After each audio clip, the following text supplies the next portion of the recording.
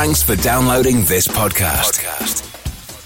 It's for personal use only and must not be rebroadcast, reproduced, or used in any form without permission. Tell your friends they can get their own copy by searching iTunes for Radio Le Mans or visiting radiolemans.com. Longest running motorsport magazine show, Midweek Motorsport. News, features, special guests, and analysis from the experts. Formula One, sports car and endurance racing, rallying, touring cars and bikes. If it has wheels and an engine, and they keep score, it's on Midweek Motorsport.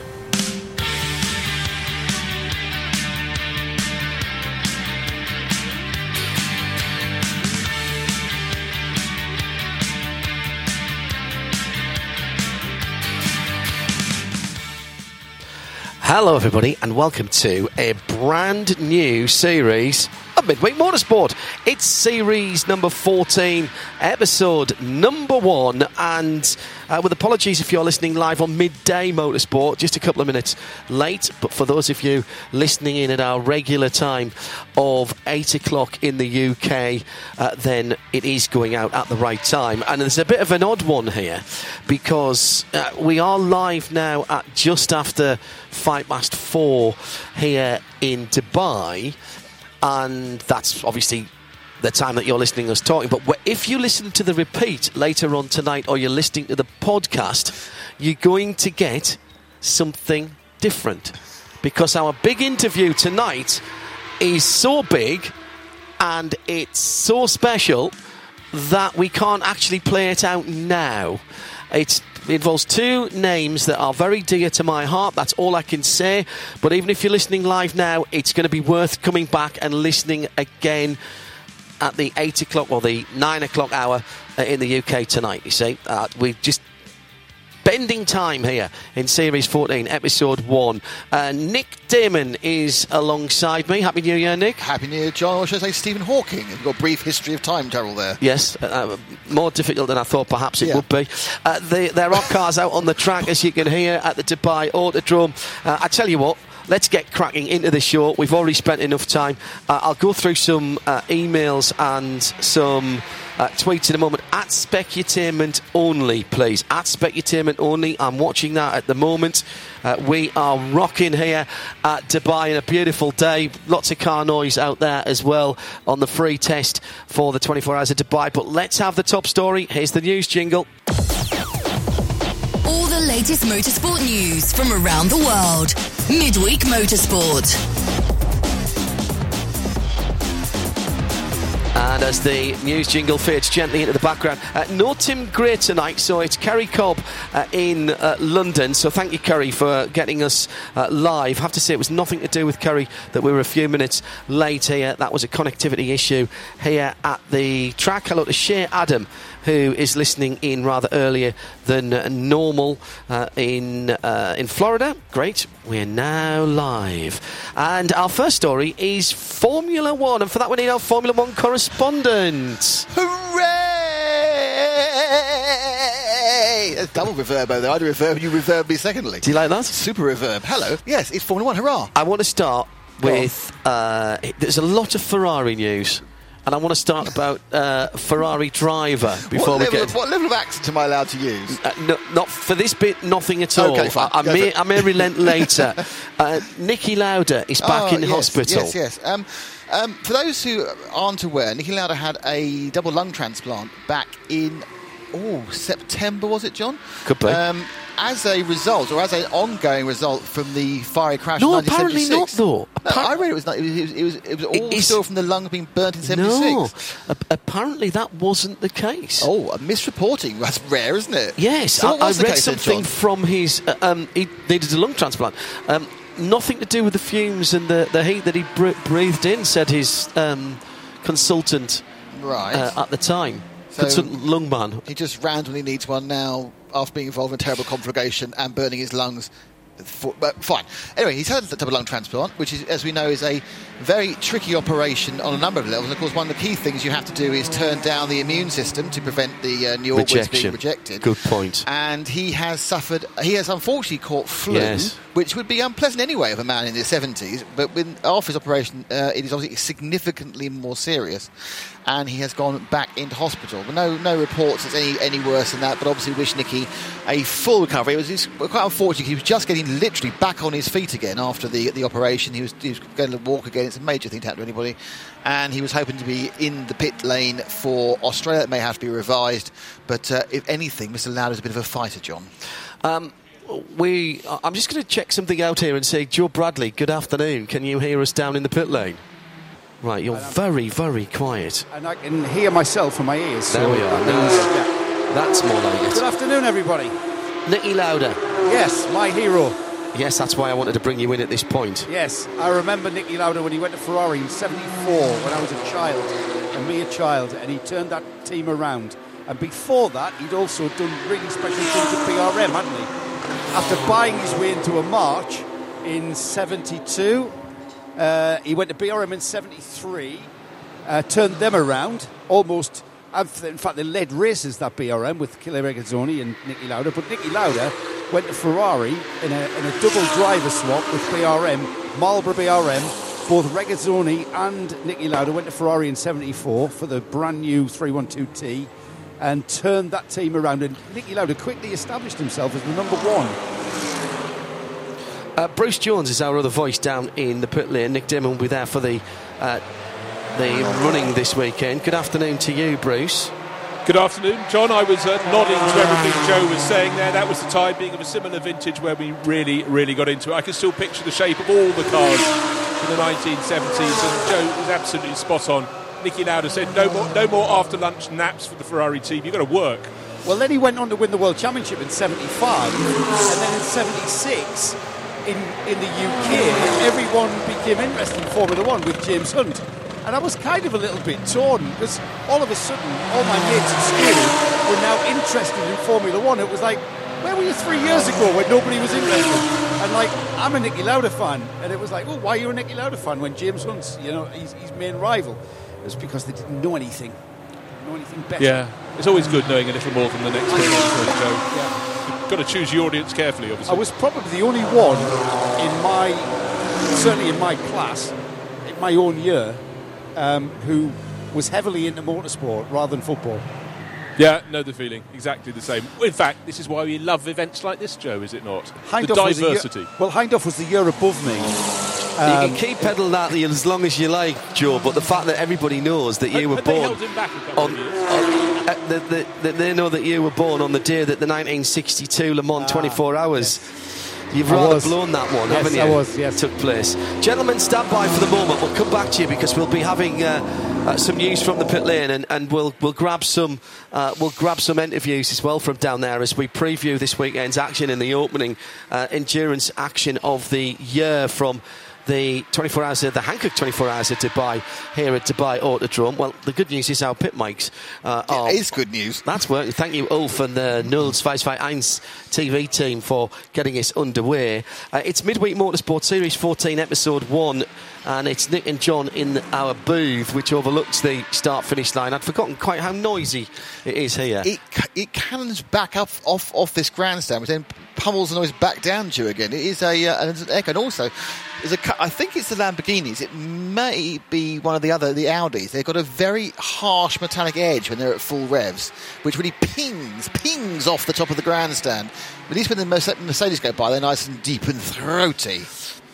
Indeed so. Let's stay with Ferrari. Yes. Arrivederci, arrivederci. Hey! I think I put too many syllables in there. Arrivederci, arrivederci. I appear to have been sacked. And exactly as predicted, when I saw this news earlier this week, Nick was indeed doing a bad Italian accent and waving his hands around. I can't do that. Look, I'm not going to move my hand. Yeah. I can't do it. You can't do the accent without the hands. Exactly. Yes. So I started when I saw the... by the way, I'm indebted to Martin Brundle for... reminding everybody about the Nicky Lauder story. Keep Nicky in your thoughts, won't you? Everybody, whatever your belief system is, just think nice thoughts about Nicky Lauder. When I saw the story breaking about Arrivederci, I said, and so it begins. Is this the kind of Is this the kind of response that is rather Ferrari-esque of old? Well, is this the start of the night of the long knives? It's a really interesting question, John, because it's one of the most... If any of you have managed to read the various pieces of journalism, once the F1 press pack got wind that he was going to be fired about 12 hours before it was officially announced, well, it was pretty obvious he was the worst manager ever, and he was a terrible person, terrible human being. He was awful to work with. He was bad with the press. He was bad with the team. He was a bully. He was awful. Why didn't we hear that before? Because everybody was saying how good he'd done and how he pulled it around. I think the worst I heard was a bit autocratic.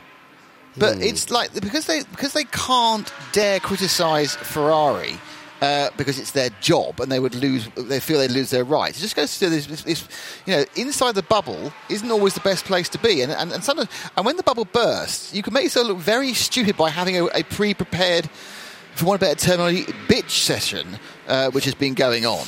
I'm not saying Areveni didn't deserve it. It does sound like he's not the sort of man to lead a team of 2018, 2019. But if this was all going on, why were people not talking about it before? Why were they? We all knew that the Ferrari under Areveni had decided to eschew being friends with the press. I mean, most of that is to do with the sort of the rabid Italian papers, where of course there are 2 daily sports papers that have to write at least 2 pages about the Ferrari F1 team every day. So in the off season, all they can do is make stuff up because there isn't enough real news to happen. There is this narrative that has been put forward since about halfway through last season, and we talked about it briefly in the Formula 1 review programme, you and I, which we did on New Year's Day, which was the start of my bad cold. I was just getting a bit croaky at that point. And the narrative is that the team was in disarray, there was infighting going on, and this was coming out of a suggestion that the reason that Vettel wasn't concentrating on his driving was because he was too busy trying to run the team as well. Yeah.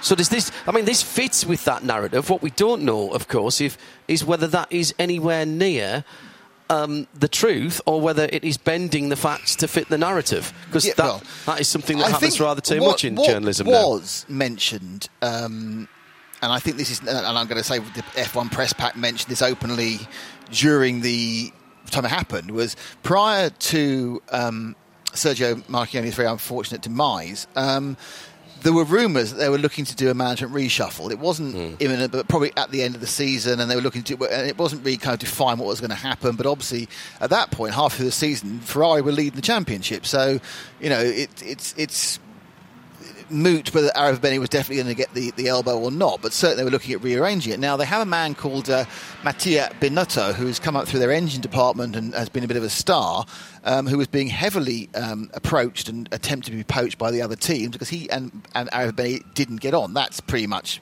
agreed. But people not getting on within F1 teams is not unheard of, considering there's 500 people. You know, you get on with everybody. So the decision to remove Areveni, I think, is because he's effectively just been too aggressive with everybody, fallen out with too many people. And it's fine if you're going to be a disciplinarian who gets results. When the results aren't there, you kind of end up being and I'll just thing is, we've also now seen everyone say how Binotto is the man they should have had all along. He's fantastic. He's the greatest man ever. He will be the most. He's got a different style, different sort of friendly, coercive. Yes, there's nothing wrong with him. He should always have had the job. Does this not strike you as when a team sacks their manager? A soccer team, a football team. They sack Brian Smith, who's lost 3 games in a row. He's terrible, he's awful, he's appalling. And the fans welcome Trevor Jones in instead. Sorry, Bruce. Trevor Brown on instead. Oh, yeah, he's fantastic. Was it Trevor Brown or Trevor Jones? Because frankly, I think Brown's the better man for the job. Yeah, so do I. Okay. But of course, that disappears after 4 bad results as well. Just because, and I do feel there's some glee because of Areveni's poor relationship with the press. And they're thinking, well, it's great, we'll get more interviews, we'll get more pages of copy and everything else. But there's absolutely nothing to suggest that Binotto is going to do any better or worse than Arababeni? Because the team, I think, has more fundamental issues. Well, let's go down to Bruce Jones in the pit lane. Bruce, who's not taking the job. Bruce, how much...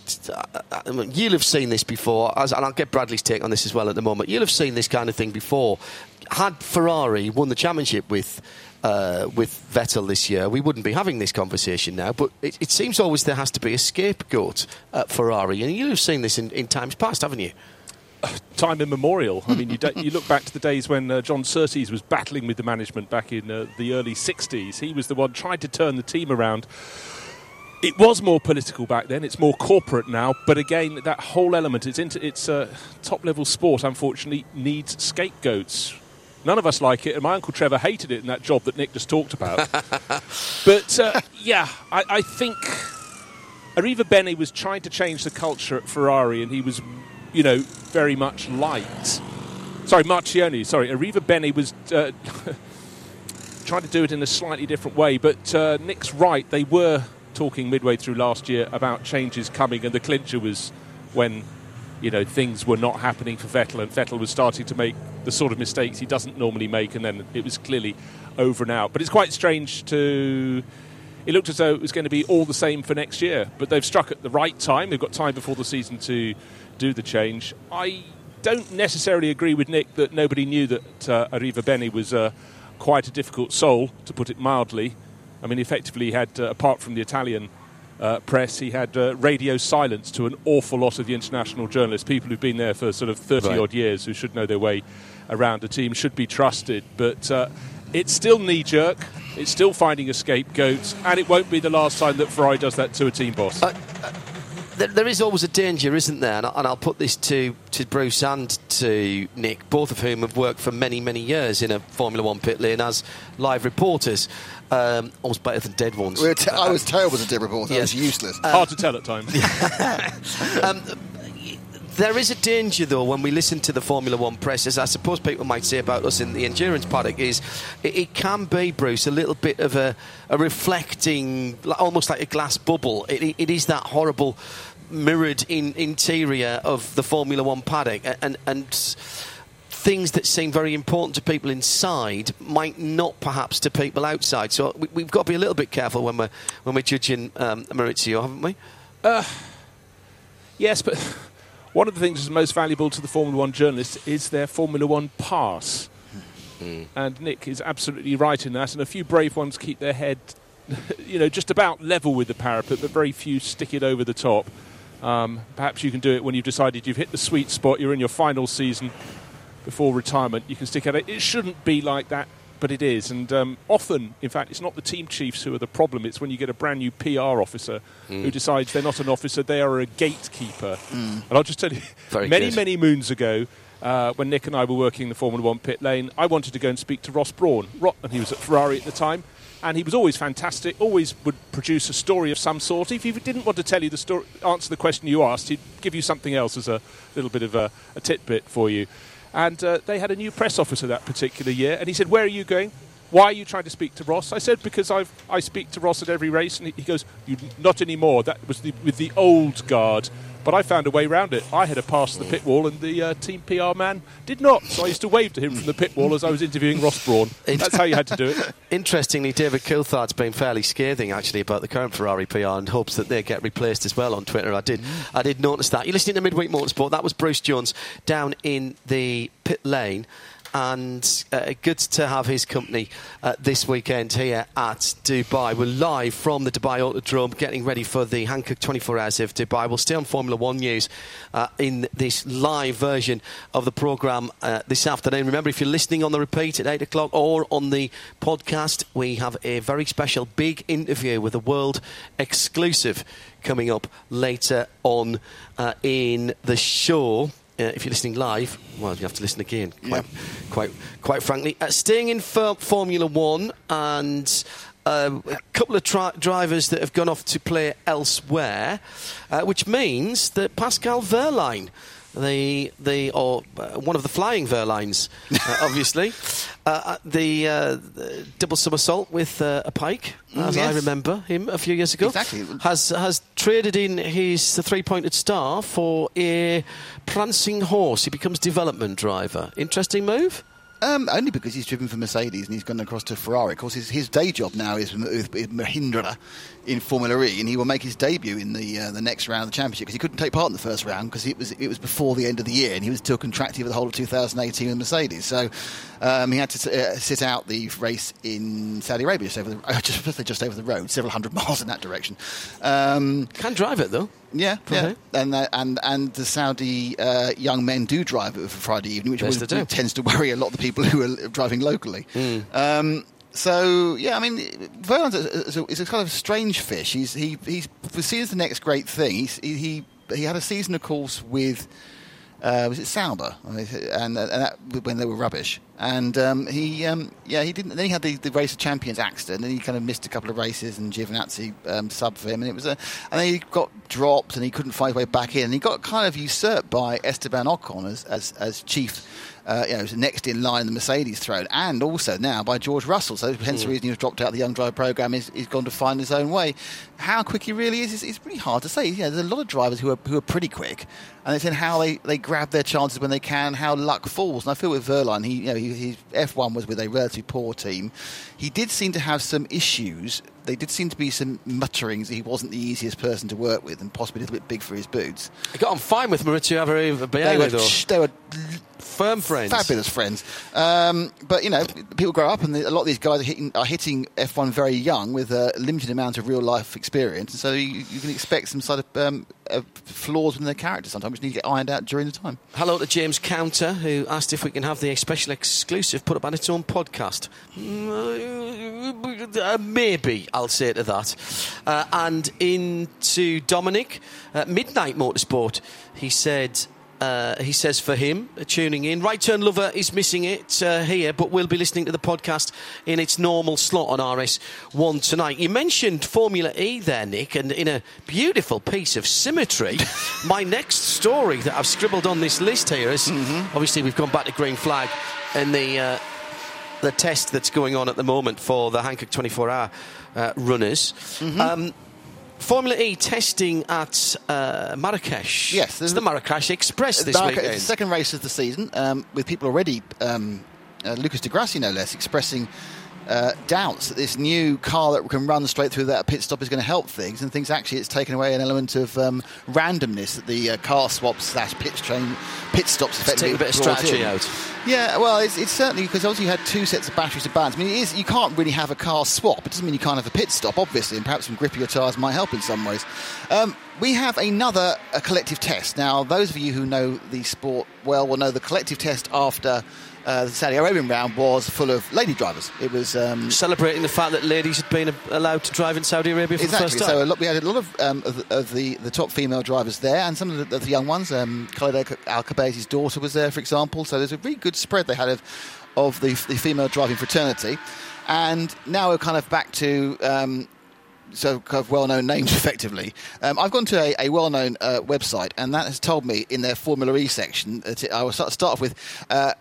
Calderon, so it's a lady driver there. Tatiana Calderon and James Rossiter will be joining Techeetah. Fittipaldi and Ticknell join Jaguar. Marciello's going to do it for one of the other teams. And we've got BMW, got Wittmann and Benoit Trollier and Nick De Vries are driving for Virgin. So they've all got a couple of... Sirotkin out there as well? I can't remember what team he's going for, but Sirotkin's going to be out there as well. Oh, yes, it's Mahindra. So he's actually running for the team which is running with Verline. So there is a Oh, and Jamie Green's there as well. So literally, there's a list of people who are running, who are pretty well-known names, really. Sheffield, Leicester's Jamie Green. Leicester's Jamie Green is getting a run out with the Audi team, obviously. So it's an interesting thing to get some mileage. But there's no shortage of drivers to drive in Formula E, because it's got one of those really weird things, It's got a paycheck. And when you actually race for it's probably Formula one of the team, best places to go and earn money at the moment. Yeah, it's got the zeitgeist. There's a lot of money coming in. Who knows where from? And they are paying their 20 drivers. Well, I'm hearing now it is the manufacturers who are starting to pay the drivers rather than the series as it was before. Actually, I missed out a Formula 1 story there, and I even put a big arrow to remind me to do it before Formula E. But I even missed that. Who's going to get party mode in Formula One next year? Everyone at Suzuka when they go around the log cabins. No, it is part of his other. Much as I was criticised, I think Bruce slightly misheard me earlier. I didn't say that nobody knew that Arav Benny was a bit of a headmaster and a strict authoritarian. Just it wasn't really reported because, as Bruce did say very correctly, everyone's frightened about losing their pass or losing access. Well, once again, the masters of the less favourable comment to certain people, Red Bull, Helmut Marko, and et al. Have now started doing the Let's Big Up Honda prior to the start of the next season when, of course, Red Bull take over Honda engines from Renault. And they're kind of literally trying to manipulate the press. So every day we have a new Red Bull Honda story. Honda have got 10 more horsepower, or they just say kilowatts. 7. If we had 30 horsepower more, we'd have won the world championship. It's all this up at the engine, and they keep going, the engine's great, and now we're going to get party mode. So they're basically going to get an extra mode in qualifying. Everything's going to be fine. They're kind of overlooking the fact that Renault keep saying, well, they didn't have more power than us. And the undeniable fact is, Toro Rosso scored less points, fewer points last year than How many times have I got to correct you on that? Because I'm from Kent, that's what we say. And McLaren scored more points, despite everything. So those engine swaps actually did what they did. And so Honda have got a lot more to prove. And all this positive spin from Red Bull. Let me ask you something, John. What do you think they'd be saying if it's gone horribly wrong after a year? The Honda engines were rubbish. And it's all the Honda engines' fault because they've got the best chassis of all. Yes. We're here at Dubai for the Hankook 24 Hours, kicking off the FIA Endurance Series for 2019. I have to keep remembering that. Bruce Jones is part of our pit lane team. He's down in the pit lane. We do have a free practice session on at the moment, so we'll try and bring you a few bits and pieces, but we haven't got timing for that up here in the booth just at the moment. Bruce, some problems early on for one or two of the 77, 78 car field. Yeah, when Joe and I had a pit walk earlier, we saw our good friends the Moutran brothers back with us, overall champions in 2016.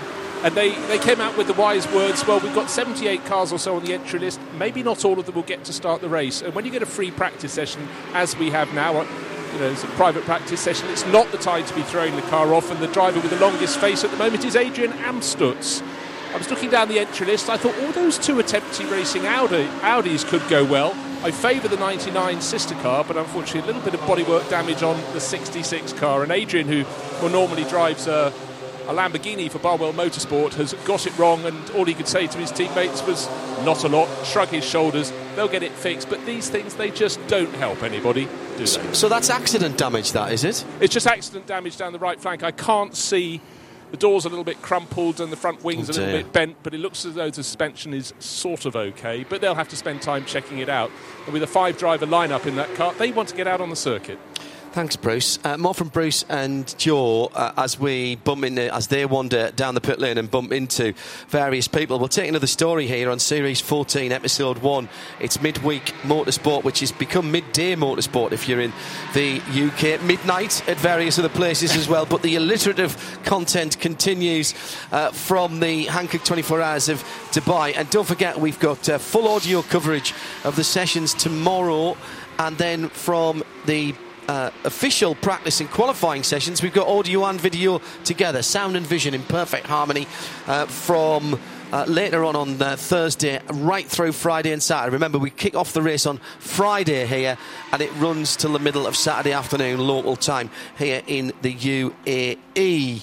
So party laps for Honda, Formula E testing drivers. Let's head to the Antipodes, where there's been a bit of a shock in Virgin supercars. Yes. The V8s. Not something, I'll be honest, I actually cover that much, but even not covering it that much, I actually heard of both the drivers involved in this. This is Garth Tander without a drive. I know, and he's been replaced by the man who everyone thought had a pretty rotten season, though. You did point out he was in a very, very, very old car. I think it was the oldest car on the grid. A bit rusty, probably built in Abingdon or something. And that is Richie Stanaway, the New Zealand driver, who obviously had been quite successful, well, very successful with Aston Martin WEC. He has now, taken over a supercar drive within the main event again by displacing the the legend, or at least the well-known driver, is Garth Tander. So a bit of a surprise. So that is dumped out of Gary Rogers Motorsport of the supercars, and Richie Stanaway have been brought in. There is some thought that Boost Mobile, a telephone company, is focusing more on youth, and that's why perhaps Stanaway's gone there. He's partnered, of course, with James Goulding, who is only 22 as well. It was an awful season, as Nick rightly said, for Stanaway at Tickford. Gary Rogers saying the decision to retire effectively, the 41-year-old from full-time racing, was not an easy one, but it was essential. Many aspects to my discussion, including that Garth was nearing the end of his career and had expressed that 2019 might be his final full-time season as a driver. It's weighed heavily on me. In a perfect world, I would love to have given Garth the send-off that he deserves, but I never lost that sight that motorsport, although centred around the driver, is about the team. Tander has said he's processing the decision. I'm grateful for the start that Gary gave me in supercars. Understand his decision to end my full-time driving career. Interesting. That Shea Adam will be processing that. She's catching up on the whole season. You're listening to Midweek Motorsport, Series 14, Episode 1 at Specutainment, please. Thank you for joining us at the slightly earlier time if you're on the live, but we are replaying this with additional content, 8 o'clock UK tonight, to bring you a world exclusive. And of course we'll be previewing the action here at the Hankook 24 Hours of Dubai as well. Johnny Palmer is with us along with Paul Truswell to make up the team. You've already heard from Bruce Jones and from Joe Bradley, and that's the team for the weekend. Shall we talk? Go on. Indy 500. Oh, yes. Nick. Like the Indy 500. Zach Brown's going to be at the Indy 500. Is he? Oh, yes, he is, because he's going to be running... Well, I suppose he'll choose to go there rather than Monaco with Fernando. Not that Zach Brown. Zach Brown's going to be there with his band. Well, this sounds like Eddie Jordan. It sounds awful. No, you mean you've never heard of the Zach Brown band? Grammy-winning Zach... I can... Hand on heart... Are they country? No, not at all. No, because when we turned up in sort when of. I turned up in Country Atlanta rock. and you'd driven across America, you turned in some country. Look, I say country bumpkin. I don't mean that. I mean a countryophile, hadn't you? I have. All you listened to was it. to rock and country with those same and the world. That country station you were listening to had the world's tightest rotation. There were like 5 songs on it. That was the highway. I mean, literally, I was in the car, 4 times in that Porsche, and I heard the same 3 songs every single time. Catchy though, aren't they? I know, it's a very comfortable car as well. But yes, so Zach Brown will be there with his band playing. Zach Brown will be there as well because McLaren. He's playing. Yes. So there'll be a surf feat of Zach Brown's. He's surfing as well, is he? Yes, surf feat of Zach Brown's. A bit more of Zach Brown news when we get to United Autosport and IMSA coming in a little while. But let's go down to Joe Bradley, who's in the pit lane here at the Dubai Autodrome, just to remind everybody back in Europe why we're here at the moment. Joe? Hello, Mr. Bradley. Hello, Joseph. Can you hear me? Oh, yes, I can. Oh, that's nice. You're on the camera mic now. Go on. Would you like of the season? Yes, I would. It's 32 degrees on the track. On the track. That's track temp. So ambience about 22 to 25. Oh, I think it's a bit warmer than that. It's 27, I thought. Cool. Yeah, it's a bit cooler. There's a breeze now, which is head-on down the main straight, so that'll not be affecting the cars too much because it's not that strong, really. And pretty much everybody who's entered for this weekend's 24 hours is taking the opportunity to run the cars in what is official. It's an unofficial test today. We don't go to even official free practice till tomorrow, which is tomorrow, and followed by qualifying. So this is unofficial. It's not obligatory, but everybody, and it's understandable really. 4 drivers pretty much in every car. The only car that I've seen that is running 3 drivers this weekend is the Scuderia Praha car, which is running its 3 usual drivers. So they're going to be really, really pushing the fitness level. Thanks, Joe. Nick Damon, how many cars have we actually had out in this session? According to the timing tracker, it's 61. Right. And who's got the best time? And we think we have 76. Currently, it is the 35 car, which is the KCMG Nissan GTR.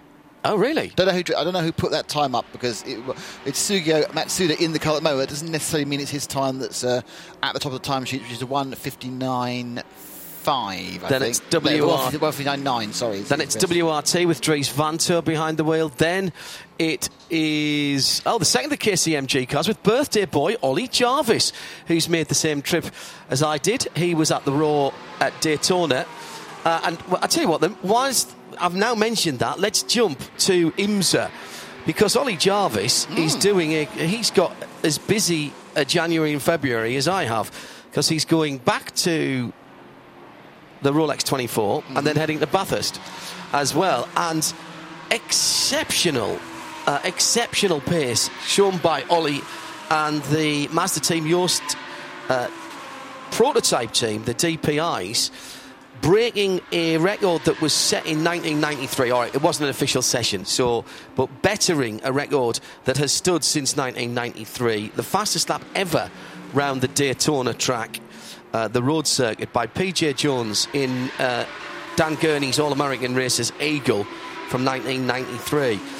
I don't know how much you saw or heard about the IMSA weekend, but it was a fantastic event at the Raw. Yeah, but everyone, I mean, obviously Twitter and everything else, everyone seemed to have a lovely time, to be honest. Our good friend Paul Marquardt went down and wandered around, took some pictures, and I know you and the gang, and you got your new friends, or your old friends revisited, with Jamie and Brian joining the team. Yeah, if you missed that, that's Brian Till and Jamie Howe rejoining, in Jamie's case, Brian joining us throughout the season on IMSA Radio over on RS2. Obviously I taught Jamie what she knew in that one event we did together in 2008. That's really... I think she might have already developed her style by then, Nick. And I tried to ruin it. Unfortunately, she listened to precisely nothing that you told her and took none of your style into her very successful broadcasting career. Where did it all go wrong? Where did it all go wrong? They grew up so quick. One of the things that I noticed there was just how that event, which is effectively a test weekend, although there was one race there was a 3-hour prototype race. There's a pit lane qualifier. And there was a pit lane qualifier as well. But effectively, it's begun to take on a character and an atmosphere of an event on its own terms. It's much more relaxed, obviously, than race weekend. Everybody is in a less fraught state.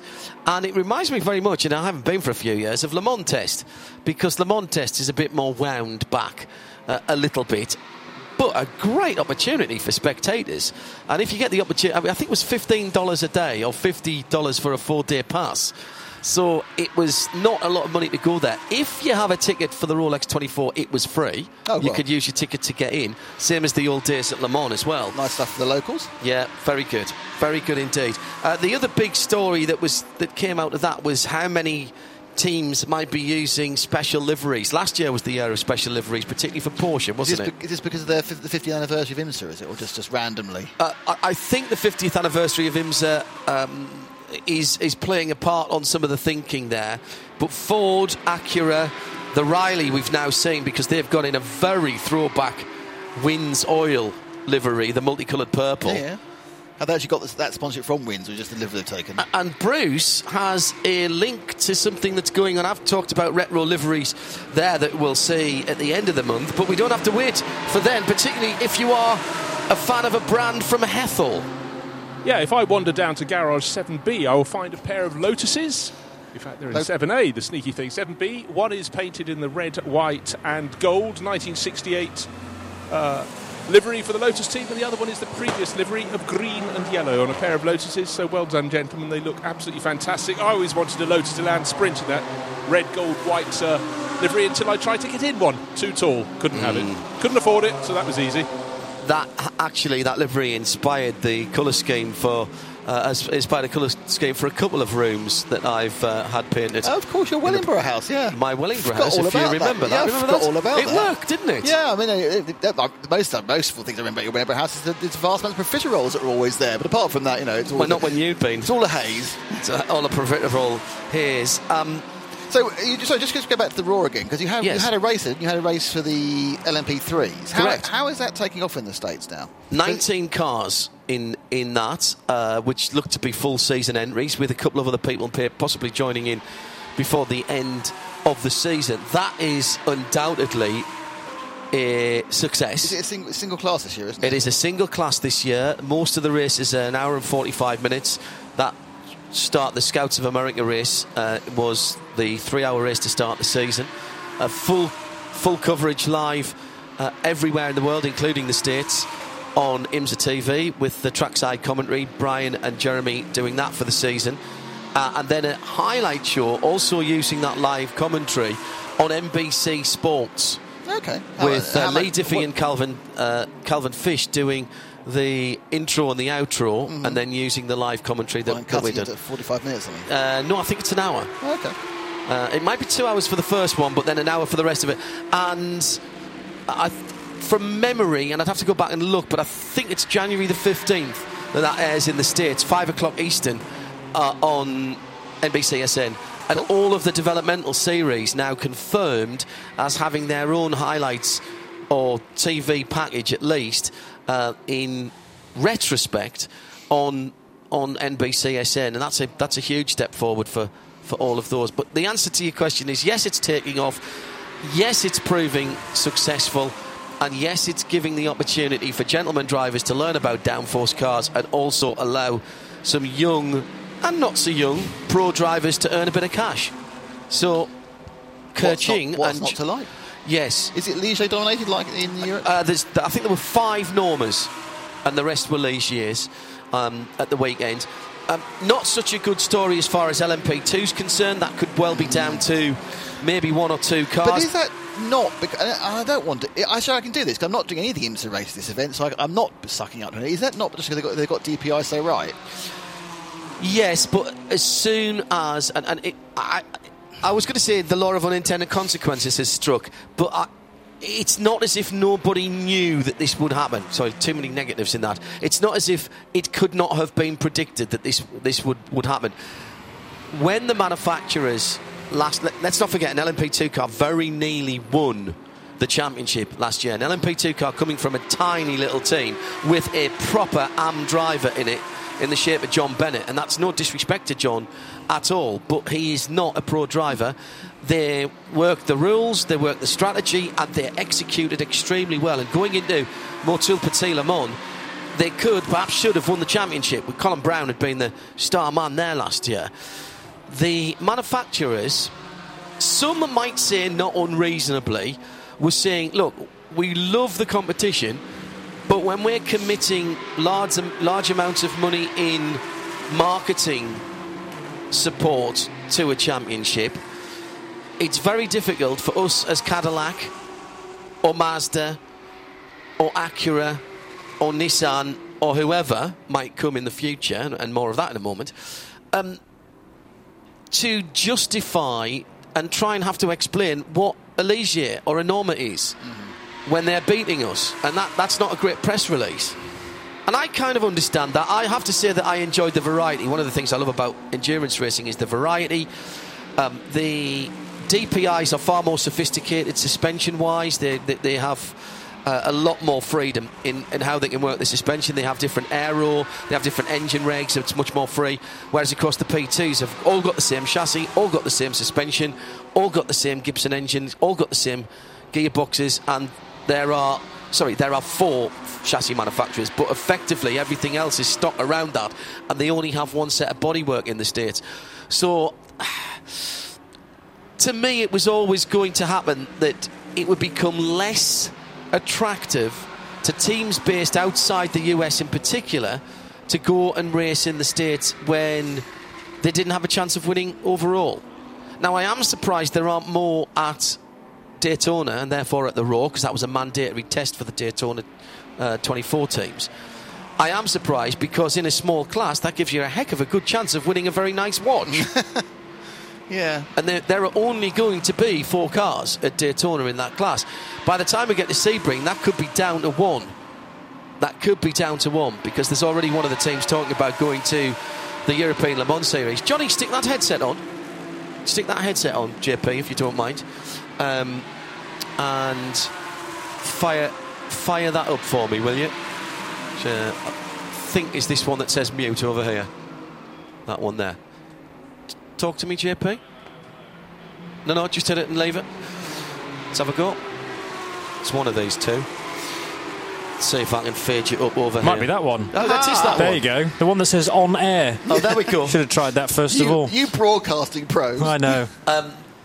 Just talking about P2s and in IMSA, and it strikes me that you're seeing, you have been seeing in the European Le Mans Series, one of the reasons why it's so difficult to attract the European teams over to America is because LMP2 is very competitive and very well supported in the ELMS paddock. It's been a kind of keystone year in the ELMS for LMP2s, and I think it's going to be just as strong going into this year as well. But we regularly had 15 LMP2s and of good quality as well, aided by the fact that World Endurance Championship hasn't been happening through the summer, or we're in that transition period. So with fewer you notice that? Fewer WEC races through the middle portion of 18. It means that all lads from the north, we know how to do that.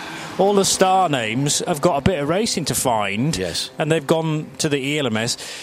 But a lot of them are European, based in Europe, so might not be able to find the opportunity to travel to the States every other week. And there's more competition in Europe as well, so it's more of an attraction, I think.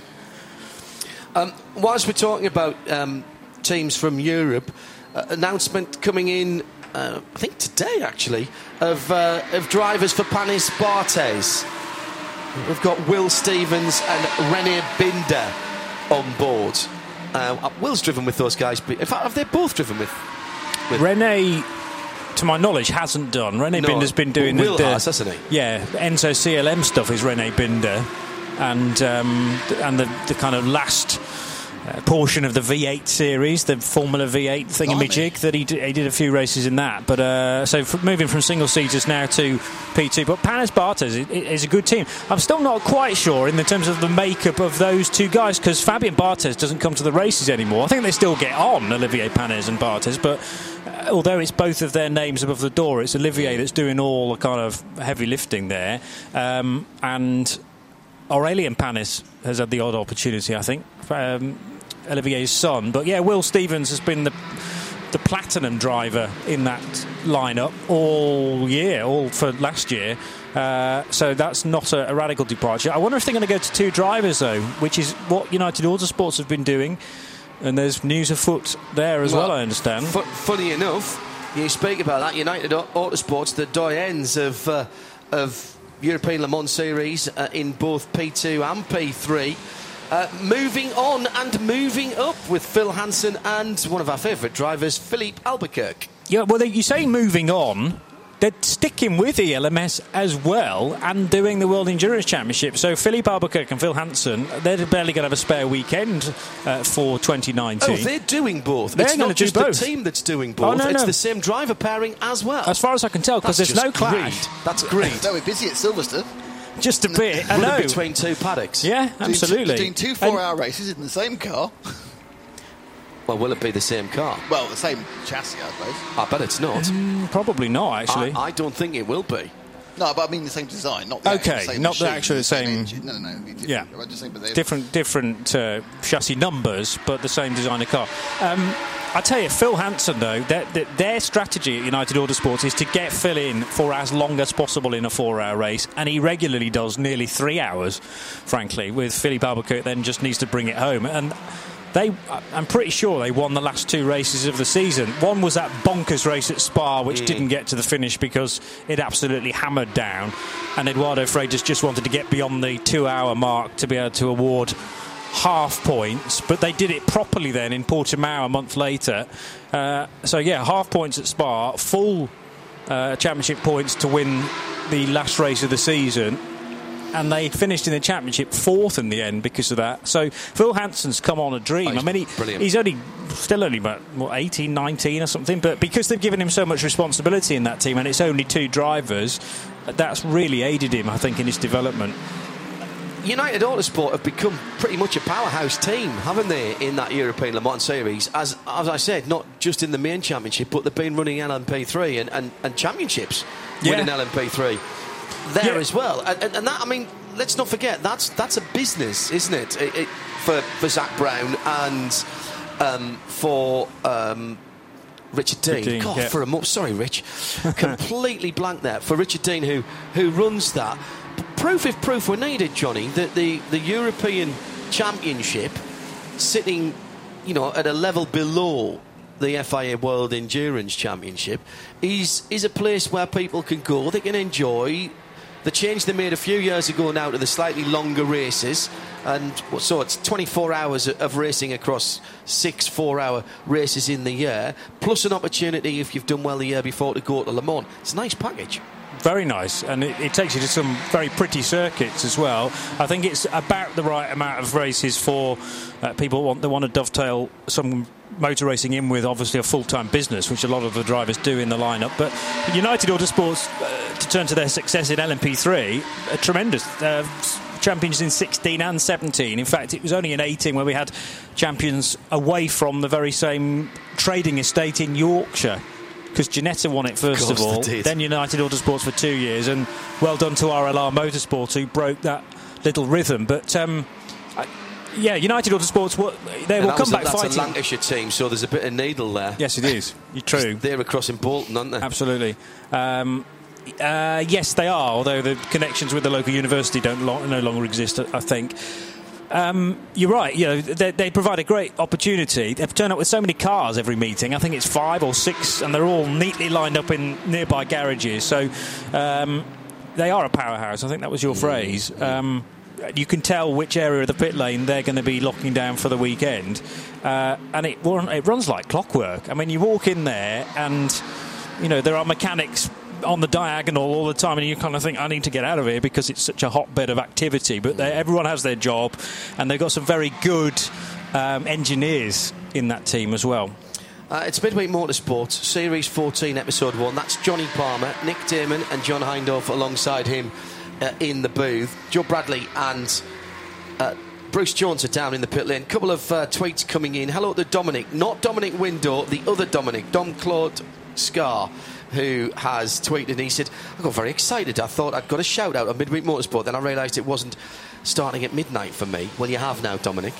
And Shea Adam, not sure how to feel about the decision in Virgin Supercars, Virgin Australian Supercars. Feels like Garth Tander deserved to go out on his own terms and get that farewell tour that so many of him before him have enjoyed, and that his fans would have liked to see him. Yeah, don't disagree with that. There's still the opportunity for Garth to come back for the Enduros, I think. And I think that's what I'm sure he probably reading will. Between the lines of what he's written and what he's tweeted, that's what I see him doing. Yeah, but much like Craig Lowndes is going to do. It's not the same, though, is it? No. And not finding out the way he did. And it's a strange... I mean... I was massively respectful of Richie Stanaway in Aston Martin, but he was nowhere last year. He made a lot of mistakes. Well, that Tickford team was a bit all over the place as well, wasn't maybe. it? And that's a change from Ford to Holden, isn't it, into 2019. So maybe a different manufacturer will be a better fit for him. I don't know. They're difficult cars to get your head around. And some very good drivers have gone down there and not been able to get them to work for them. It's a unique championship. Very good. Hi to Matt Hunter, tuned in for the first time in 2019 to hear the first show of 2019. Matt, part of the Toro Radio team who've done such great work down through the years, and their 2019 offering will be starting. I know they've got a couple of new series to run in terms of their race calendars as well. If you want more about that, then go and look them up. TORA, the Online Racing Association. And James Fox has tweeted at Specutainment and at RC Racing, who's sitting just to my right, says, just finished listening to the F1 Review podcast. Insightful, entertaining and very interesting. Not so much from Hindhaugh, though. Loved the format, race review, driver review and teams review. That was a bit new that we did that this year, and I thought that worked quite well, actually. But you did it from memory. That was the most remarkable thing was, but whether it was good and bad, I was just most surprised I could remember things about every single race, which worried me in many ways as well. It's surprising how much goes in. It was New Year's Day, and I didn't tell Nick until literally we'd gone on the air with that. Killzone 729 says, hoping to watch the entire Rolex 24 with a friend of mine. Will Sound and Vision be live streamed entirely on Radio Le Mans? Yes, if you're outside the US. If you're outside the US, then yes, everybody gets all of the IMSA WeatherTech Sports Car Championship events live.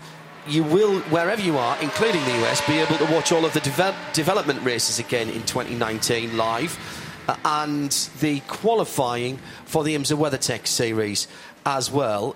If you're in the States, it'll be NBCSN, Lee Diffie and Calvin Fish leading the team there and welcoming back some new and old, or welcoming some new and old faces as well. And delighted to see another one of our former pit reporters. We've got Jamie Howe back, and Kelly Stavist will be coming back to sports car racing as well. Yeah. And then she forgot it and actually got on with doing the work. Yes, very good. So keep those tweets coming in at Specutainment. Staying with the American news before we get to half time tonight, I did notice that a couple of drivers, and I know Shay's listening, I did notice that a couple of drivers have been claimed by their WEC teams for Sebring alone and won't be doing double duty. Did you see that, Johnny? No. I've got a feeling Philippe Albuquerque is one of them. So I don't think he's going to be released for the IMSA race. Okay. So he'll be doing WEC only for that, is what I believe. Anyway. You're obviously close to the series. Is that going to be a one-off, or is it going to become a regular event, this Sebring event? It's a single year for the moment in terms of contracts, but don't read anything into that. There were a number of people who said, perhaps rather unkindly, that the only reason it was there was because without it, the FIA WEC would have been the FIA EC, because it wouldn't have been allowed to be a World Championship, or it could have been a FIA World Cup, because they didn't have enough continents. The FIA have glossed over that on many occasions previously. Well, if that was the case, Brazil's back on the calendar for 1920. But as is Sebring, and that's been signed off now, hasn't it? That hasn't got an official date yet. It hasn't got a date right yet, because, and I'll tell you why it hasn't got a date, and that's a good point, and I'm pleased you led down that track, because that's exactly where I was going to go, Johnny. So mind reading as well. The reason that it wasn't signed off, that it hasn't got a date, is because IMSA haven't announced their dates for 20 yet, because they're in a normal calendar year and they're deferring to the series whose event it actually is. We're back with more news in a moment, almost to half time, but before we have our still to come jingle, and I tell you what's happening in the second half, let's go down to birthday boy Ollie Jarvis, who's with Bruce Jones in the pit lane here at Dubai. We're just waiting for the number 35 Nissan to go away. Ollie Jarvis, I gather it's your birthday. Congratulations. So let's have a quiz. What country are you in today? No, it's been a busy few weeks, and only going to get busier after here. But great to be here in Dubai, first time ever, and really cool track and an incredible race. Now, I gather you're in fantastic form at Daytona. Just took the outright lap record there. Not a bad thing to put up on the board at the Raw. No, very nice to beat it, but we've got to do it when it counts, which is in 2 weeks' time. So I think we've obviously got a good package. Still a lot of work to do, but we can head into the race very optimistic. Obviously, you're going to be clocking up the air miles, but how are you on jet lag? Because you've just come here from Daytona, you're here in Dubai. Where next? And I gather you're also going to Australia in your sort of mad start to 2019. Yeah, so after here, I'm actually going to head home for a few days. I think I've got a week at home with the family. Then straight out to Daytona. After the race in Daytona, fly to... I'm just trying to think now. Fly to LAX, and then from LAX to Sydney back to LAX, and at some point I'll find my way home. Now, there's a lot of planes, but it's a lot of cars too. I noticed when you were getting out of the KCM Nissan, you sort of having looked where to put your hands to pivot yourself out. How do you just adapt? I mean, obviously that's just getting in and out, and then driving the cars as well. The nice thing is they're so different, so you don't get mixed up with minor things. It's two completely separate cars, different driving styles, different ways of operating them. So actually, it's not too bad. It's my third time in the Nissan, so I feel like each time I get in it, I learn a little bit more. But so far we've had a really productive day. I mean, it's incredible. I thought I was used to traffic, but already here with 54 cars, it's already busy, and I hear for the race it's going to be 80 odd. So it's going to be a crazy race, but I can't wait to get out there and experience it firsthand. Brilliant. I'll leave you to go and blow the candles out on your cake. Oliver Jarvis. Brilliant stuff. Ollie Jarvis, happy birthday, mate. Yes, I think we're going to be at the same airport at roughly the same time over the next 4 or 5 weeks. Series 14, Episode 1. It's a new series of one of the longest-running motorsport magazine programmes anywhere in the world. And we're live, full live, from Dubai. It's good to be back and getting back in the groove here on RS1, part of the Radio Show Limited network. Midweek Motorsport. Half time, and while we swap ends, here's what's coming up.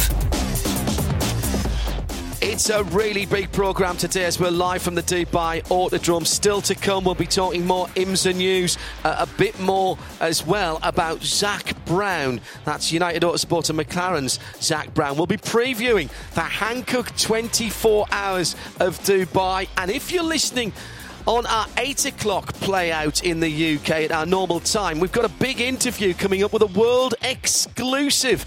If you're not listening live, well, listen in again.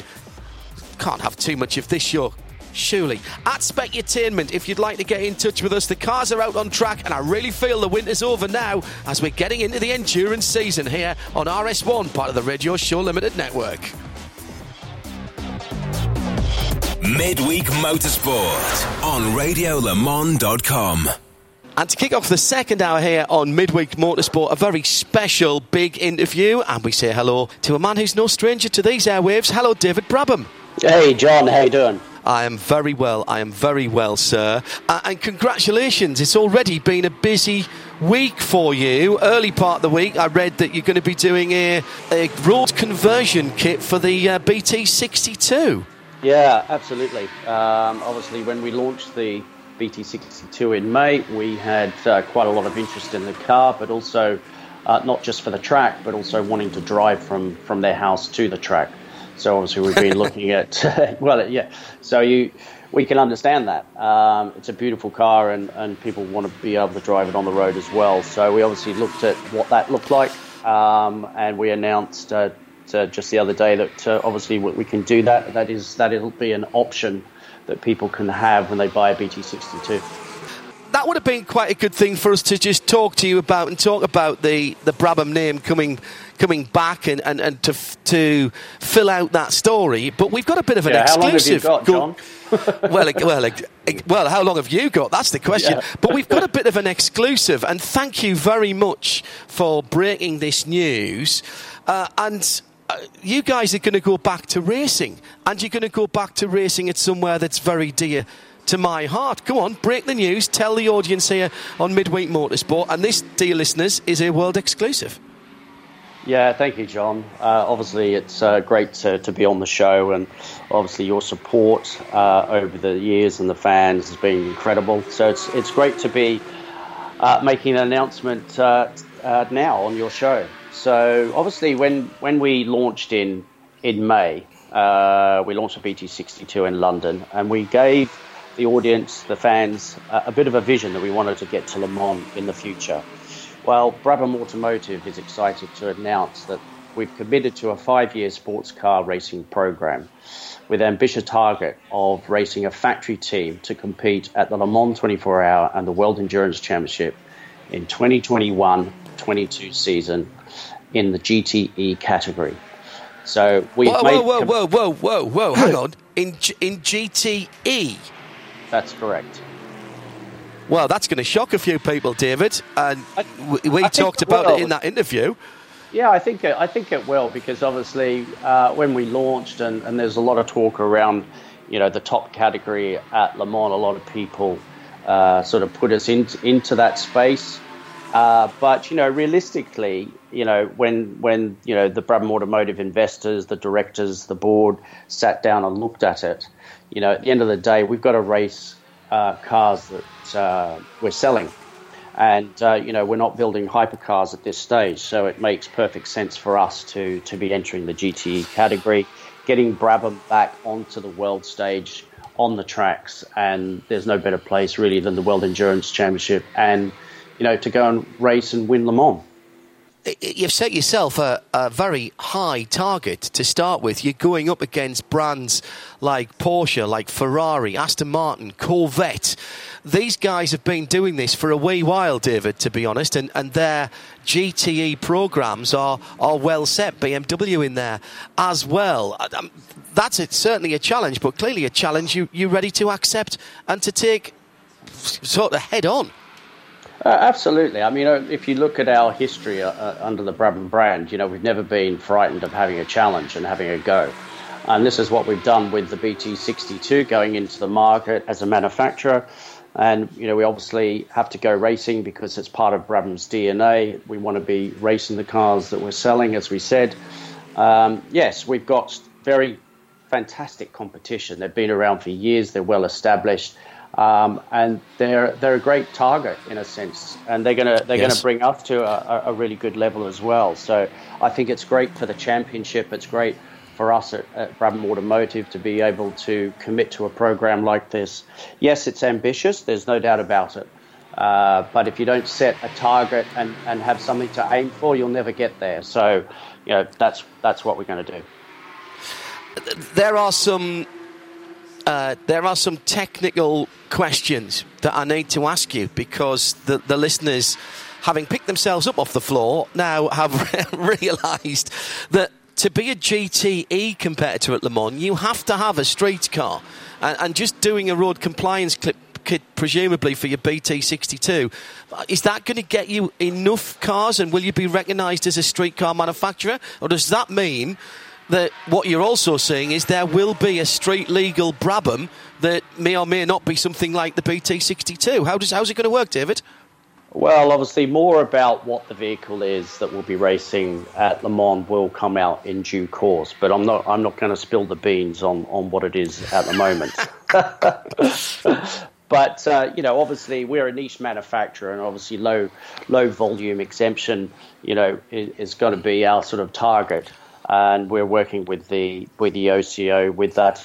They're obviously very keen to see Brabham back on the racetracks, particularly at Le Mans, where we have an amazing history with my father winning the only Grand Prix at Bugatti Circuit.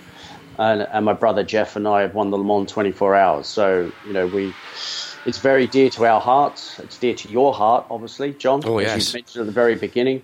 I think that the fans would be excited to see Brabham on the track at Le Mans in the future. And, what we're doing here is we're giving people a heads up. We want to be transparent. We want to say, hey, this is our goal. This is what we're doing. We've got a hell of a lot of work to do to get to that point. We've been testing the Brabham BT62 in Australia in preparation for some racing in the future. So, the ball is rolling, but we know we've got an ambitious project ahead of us. We're taking people on a journey. This is an incredible, exciting time for the brand, the resurrection of it. Going back to the racetracks, talking to partners who want to be on that journey with us. You're seeing 21-22, which is effectively 2 full seasons away and a half a year away because of the way that the WEC season will start to work from this year now. It starts at Silverstone at the end of summer, end of August, beginning of September. But in automotive terms, David, that's not a long time away for you to get that car, whatever it is, to get it out there, to get some road cars, to get out and test. Did it always have to be then GTE, or was the hypercar regulations that they're talking about in 2020, 2021 for more like a quote-unquote prototype? Was that not something that was interesting to you? Why make it more difficult for yourself and go to GTE, I suppose, is the question that many people will ask. Well, I think the difficulty is the other way around. Oh, really? Well, yeah, because at the end of the day, like I said at the beginning, we need to be out there racing the cars that we'll be selling. And, we are not Toyota. To go up against the likes of Toyota and so forth in that category with the kind of resources and so forth, it just doesn't make any sense. This is a step-by-step process. First, we've got to get Brabham racing. GTE is the target. We feel that's achievable. We'll be working with the ACO to achieve that as well. And, obviously the long-term goal is to win the top category. But we need to have the steps to get there. You also said that at the start of that, when you made that exclusive announcement right here on Midweek Motorsport, you said a works team. So that means setting up an organisation as well, David. So, I mean, you're not making this easy for yourself. It's, you've got an automotive manufacturing facility and a car to build for road and for track. Plus, you've got to put a works team together as well. What sort of timescales have you given yourself to get this running, so that you'll be in position for 21-22? Well, to be fair, we've already started. I mean, the last few months we've started to do a lot more testing and developing around endurance racing, and actually taking the BT62 to some Pacific sort of open championships in 2019 and 20 to start developing the team and the personnel. And, we have to earn the right to race at Le Mans. We have to grow and we have to develop. We have to bring in expertise. We've already got expertise in the group, but we have to grow that. And, like I said, it's a step-by-step process. So the first step would be to start racing a BT62 in a few selected championships, start building the team, and then in the background developing the new car to go to Le Mans. Again, I'm not asking you to break any confidences, but presumably the concept with what you've got with the BT62, you're not going to reinvent the wheel here and decide to go for a front-engine car, something completely different. Broadly speaking, I mean, that is a very good-looking car. You and I talked about it at Le Mans, and we've talked about it subsequently as well. The concept of what we expect to see racing, it's not going to be a million miles away from the BT62, is it? No, it's going to be an evolution of the current architecture. Yeah. Good. And when we did this project, that was always in the back of our minds. Yes. So when we launched, we did say it had endurance in mind. It's got the architecture for it, and the look and the performance of the car speaks for itself. And we'll be carrying on those design cues and the architecture into the future models. Again, not asking you to break any confidences, but when you and I first talked about this, the car hadn't done a lot of running, the BT62. It's now done considerably more. Are you happy that the original concept then has been proved? And is this announcement that you've just made in some ways proof of concept, and you can go, yeah, we got our numbers right, we've got the sums right, the car not only looks and sounds great, but it's going to be the basis for a competitive race car? Yeah, I think that's right. The testing that we're doing has validated the car very well in terms of performance, and obviously, the main two areas is, as if you don't have a decent engine that's reliable or a gearbox, it really plays havoc on your testing program. Those two components have been bulletproof from the word go. So that's allowed us to develop quicker in a kind of developing a car sense. So yeah, all the fundamentals are there. Like I said, it's ambitious. We know we've got a lot to do to get to race at Le Mans, and like I said, to earn the right to be there. But we're taking step by step, logical, common sense all the way, and I'm very pleased with the progress that we've made, and I very much look forward to when we get the car out on track and actually racing. I've got two final questions for you. Thanks again for breaking this news on Midweek Motorsport. You always said to me from when we started talking about this car, when I met you down in London ahead of its launch, that this had to be run on strictly sensible and sustainable business lines. This fits into the business plan, and as far as your business partners and the finances and all that they're happy with that, and you're happy, because that's a big commitment you're making several years down the line. There's a lot of big manufacturers can't do that nowadays, David. So you'll understand why that's an important question. Yeah, I mean, we wouldn't be announcing this if we didn't think it was possible. Like I said, we know it's ambitious. You've got to put a stake in the ground and aim for something. But the investors behind the business, as I said, the directors, the board, have sat down and looked at this and felt comfortable in a sense of where we want to head to. Like I said, it is a proper business. And when I, as you know, when I started Project Brabham, I wanted something to bring Brabham back to racing, but to have something around it to support it and not just have a race team. So having an automotive business that actually needs to go racing and demonstrate Brabham back on the track, that's where its DNA is a great thing for us going racing. And I mentioned Project Brabham, so I should say that obviously when we launched in May, we said that the Brabham automotive racing activities will start to bring that to life. So, as the business develops and grows, so will that side of it. So it's all my master plan that I had some time ago is all starting to come together. Sometimes when you put a stake in the ground, you're not sure which way the road goes, but you kind of end up there. And this is kind of what's been happening the last few years.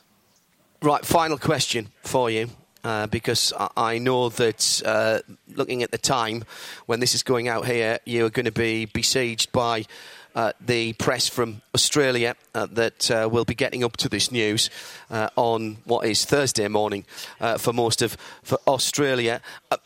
There's the mouth-watering prospect here, David, of a Brabham at Le Mans. But what about with a Brabham driving the Brabham? It's been a very, very long time since somebody went to Le Mans and drove a car with their own name on it. Decadene, Ligier, they've done it in the past. Is there a possibility that you or another racing Brabham, he says, just putting the feelers out there, could be part of this at the Great Race? Well, yeah. I mean, obviously, that's a very good question. We want to make sure that, and I'll be a good judge of who the best drivers are for the program, and they've got to earn the right to be able to do that as well. And if that's a Brabham, great. If it's not, well, we've got a business to run, and obviously with Sam and Matt are probably obvious choices, but they also have to prove themselves to earn that right. And nobody harder to prove their talents than you, David. I know you'll be a hard taskmaster. This is brilliant news, David. I couldn't be happier for you. I know just how much hard work has gone in behind the scenes of this as well, and we wish you all the best, and thank you very much for coming on Midweek Motorsport to announce that Brabham is going back to Le Mans in the GTE category for season 21-22, so that will be starting in August of 2021 at the first WEC race. David, best of luck, mate, and thanks again. You're welcome. Thank you, John. Thanks for having us, and thanks to all the fans out there who have been supportive as well. This is RS1, part of the Radio Show Limited network. So let's crack on now then and into our other stories. Zak Brown, I promised you in that half-time roundup. Zak Brown, McLaren. Zak Brown, United Autosports. Johnny Palmer, by the way, is still with us, as is Nick Damon and the boys downstairs. We're waving. Yes, we're waving on radio. Yeah, very good. Can you wave louder? Sorry. Thank you. I'll wave to Nicky louder as well. Yeah. Oh, yes. Good luck to Nicky, as we were mentioning earlier on. Zak Brown and Gilles de Ferran, with a couple of other gentlemen, seen deep in conversation at the Raw. And I'm not reporting this secondhand because I saw it, and then I asked other people to make sure I wasn't completely going bonkers. All kinds of rumours about IMSA at the moment, about new DPI teams coming in. A Japanese manufacturer, possibly Subaru, possibly Toyota or Lexus. We've got Ford still, will they, won't they, in the wings as well. Maybe another couple of manufacturers as well. But what about McLaren, gentlemen? McLaren, who have been showing some interest in the new 2020 P1 regulations, the so-called hypercar regulations, to the point where they've put their GTE plans on hold for a second time. Convergence put them on hold the first time. Remember that? Yes, that didn't happen. And the GT3 McLaren has been put on hold. I hear it from the GTE McLaren has been put on hold. What do we think? Should they, like Ferrari, who's another manufacturer who's consistently linked with a variety of sports car programmes in prototypes, whether it's the hypercar or other things, they've got to concentrate on what they're doing in Formula One. Well, the thing to remember is that McLaren cars, the pure automotive bunch who bought us the P1 and the Senna most recently and the 720S and everything, and unlimited numbers of specials, have just reported their end-of-year results with a 40% increase in sales. Wow. They've sold, I think, 4,700 units. Now, that's a lot of cars. That's 4,700 very profitable units, but it's still a drop in the ocean compared to the numbers that Mazda shift, the numbers that Cadillac shift, the numbers that Acura shift. What is the business model? What is the business model for McLaren to enter DPI? And I don't see one. I don't see where they can sell the cars. Now, can you sell a customer DPI and make money out of it? Yeah. I don't think you can, and compete against one of the major manufacturers, mostly because you're buying a lot of the parts in from whoever the core P2 manufacturer is. And do they really want to, uniquely generate their engine? McLaren effectively is, when they wrote down the hypercar regulations for the ACO, I would think they were the first name on the sheet. They were on there before Ferrari, before Lamborghini, because they were exactly the sweet spot, McLaren. Koenigsegg, not enough cars. Ferrari, too political. Lamborghini, well, it's Audi again. So that's where they're looking for. So, I mean, I think DPI is a fantastic concept. I just don't think it fits. For who? For McLaren. Right. I like the way that you completely dismissed Ferrari with the wave of the too political. Ferrari would never enter because they can't make their own chassis. Well, they can't. No, they can't, because it has to be an approved P2 chassis.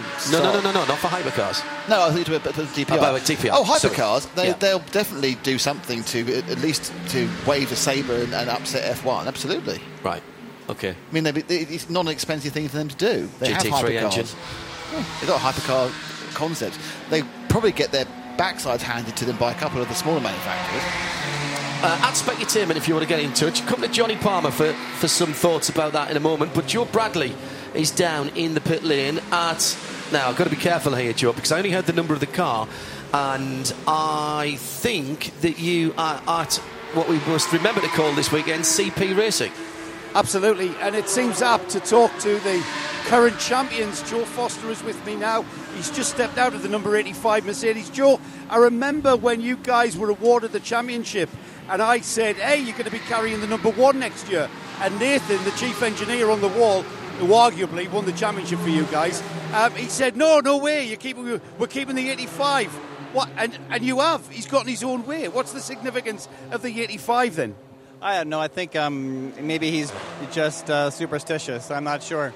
But clearly, it has been a successful number for Charlie in other races as well. And so I think he just wanted to keep it. It wasn't honestly a whole lot of thought put into it, but I think he just wanted to keep it. You know what? I'm going to have to ask him later on the weekend, and I wonder if he's got a different story, Joe. He's probably not shared it. It would be superstitious too. Driver lineup this weekend, it's the two Charlies, Charles Putnam and Charles Espinlab, yourself, Joe Foster, but you've got Shane Lewis sharing the car with you. Now, Shane Lewis is a familiar name to me from our American racing. Tell us a little bit about the driver lineup. Right. We've known Shane for a long time, and he's new to the series. As you know, Adam Christodoulou did a fantastic job for us last year, and we did end up winning both championships.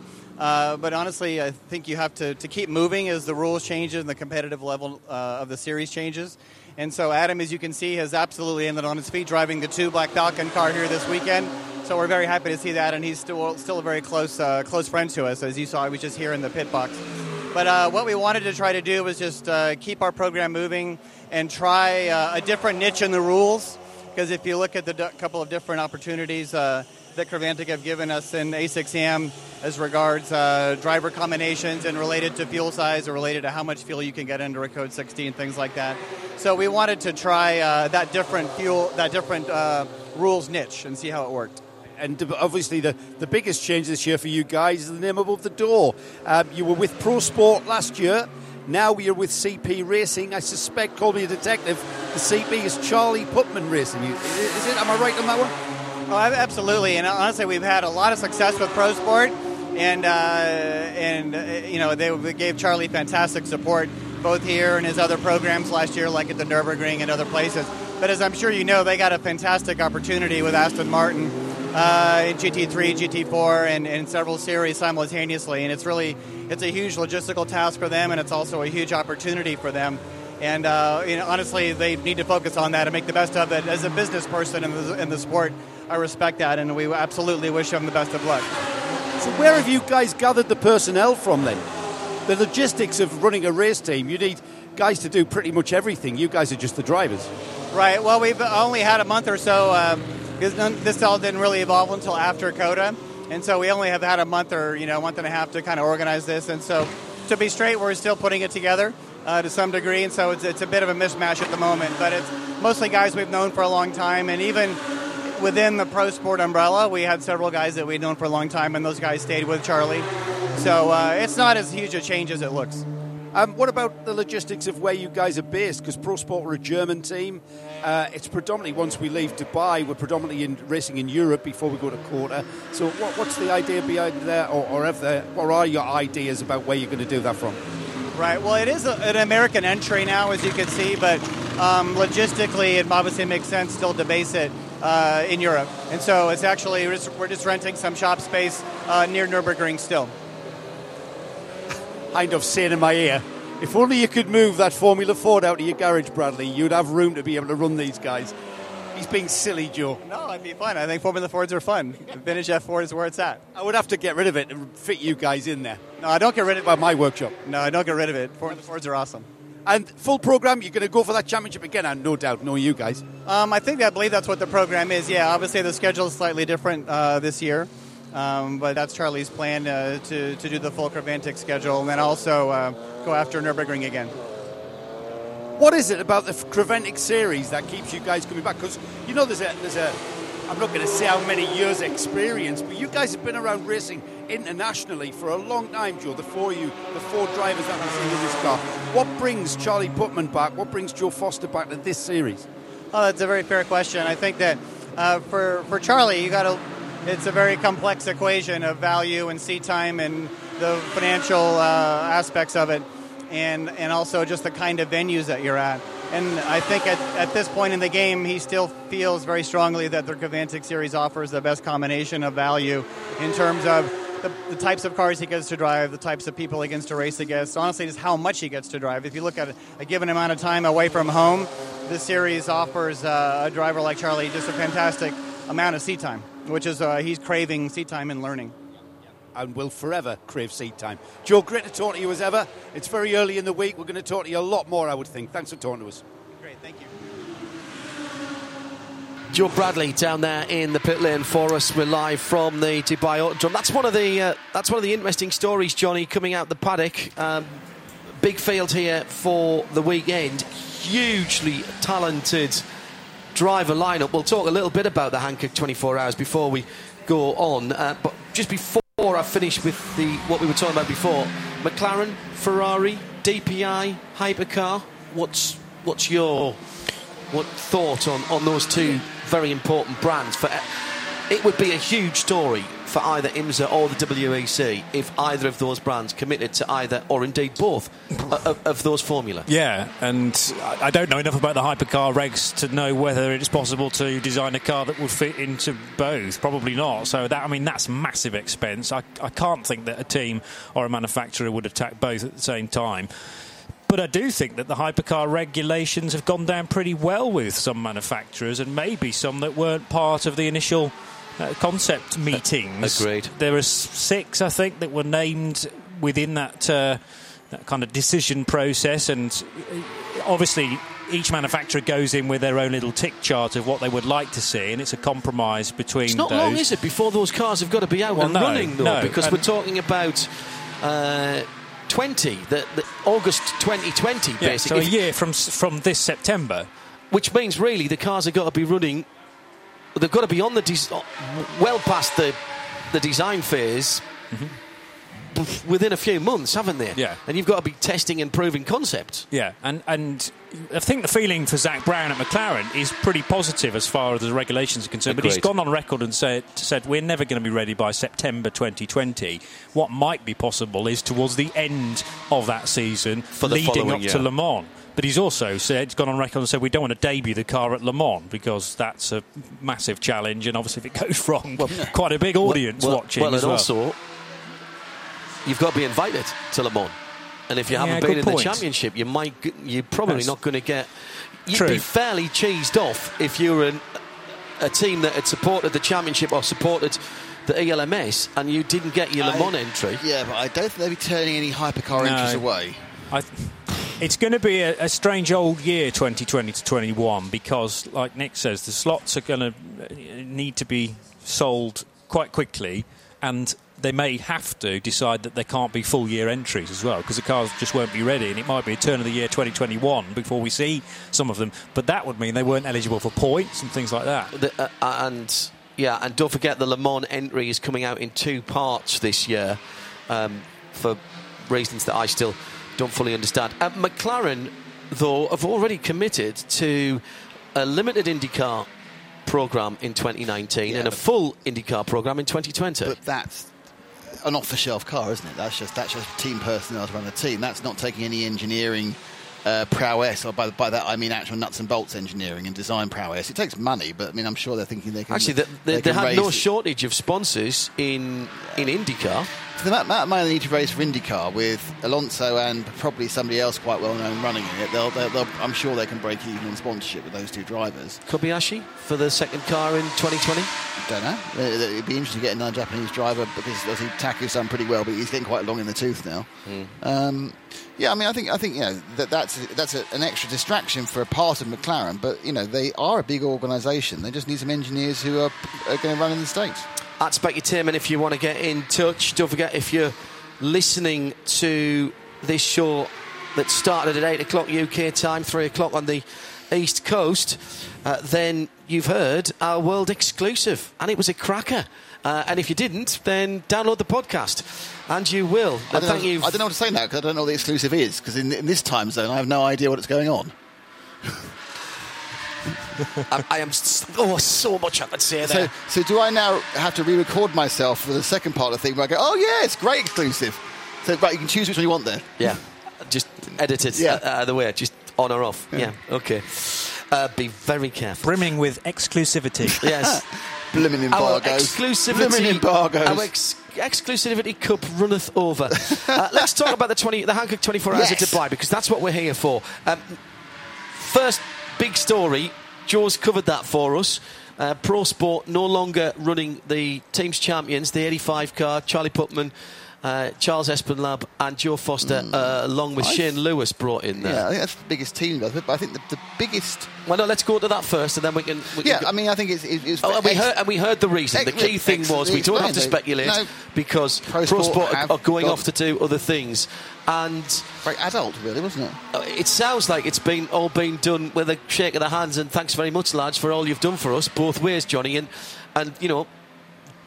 bridges have not been burned, doors have not been slammed in face, which is actually really nice to hear. It's refreshing, isn't it? And the thing is, Pro Sport have taken that team of drivers and crew, well, not necessarily crew. It'd be interesting to know whether there's any cross-flow of staff as well, but certainly the driving lineup wouldn't be anywhere close to what it is as a unit without Pro Sport. So they've sort of lifted them up to a platform to now, allow them to stretch their legs and go out on their own. It's like being a parent of a small child, isn't it? Run free! Yes. You're now responsible for everything. Speaking as any person here who's been a parent of a small child, you're just desperate to go to sleep now. You want to run free. Fair enough. I've got to look after you lot.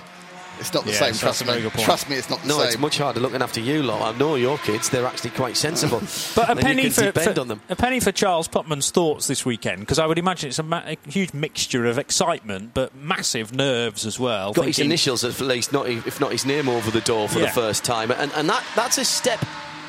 That's a big step for somebody who's only had to worry about the driving in the past. Absolutely. And some people say you shouldn't, necessarily mix team management with the driving he may not, responsibility, and it might not be that. Yeah, he might do the day-to-day running of the team when they're not at the track, and redeploy that task to other people, which would be a sensible move if that's what he does. But he's got, as I say, good team around him. Not going to have Adam Christodoulou, as it says on my entry list here, no, because he's got the opportunity late in the day to go and race with Black Falcon. His whole friend's there. And I picked him up at the airport this morning, along with Joe Bradley. Joe had sort of picked him up as a waif and stray at the airport, and we gave him breakfast and brought him in. That was such a late deal that Adam booked his flight as he was driving down to Heathrow. Wow.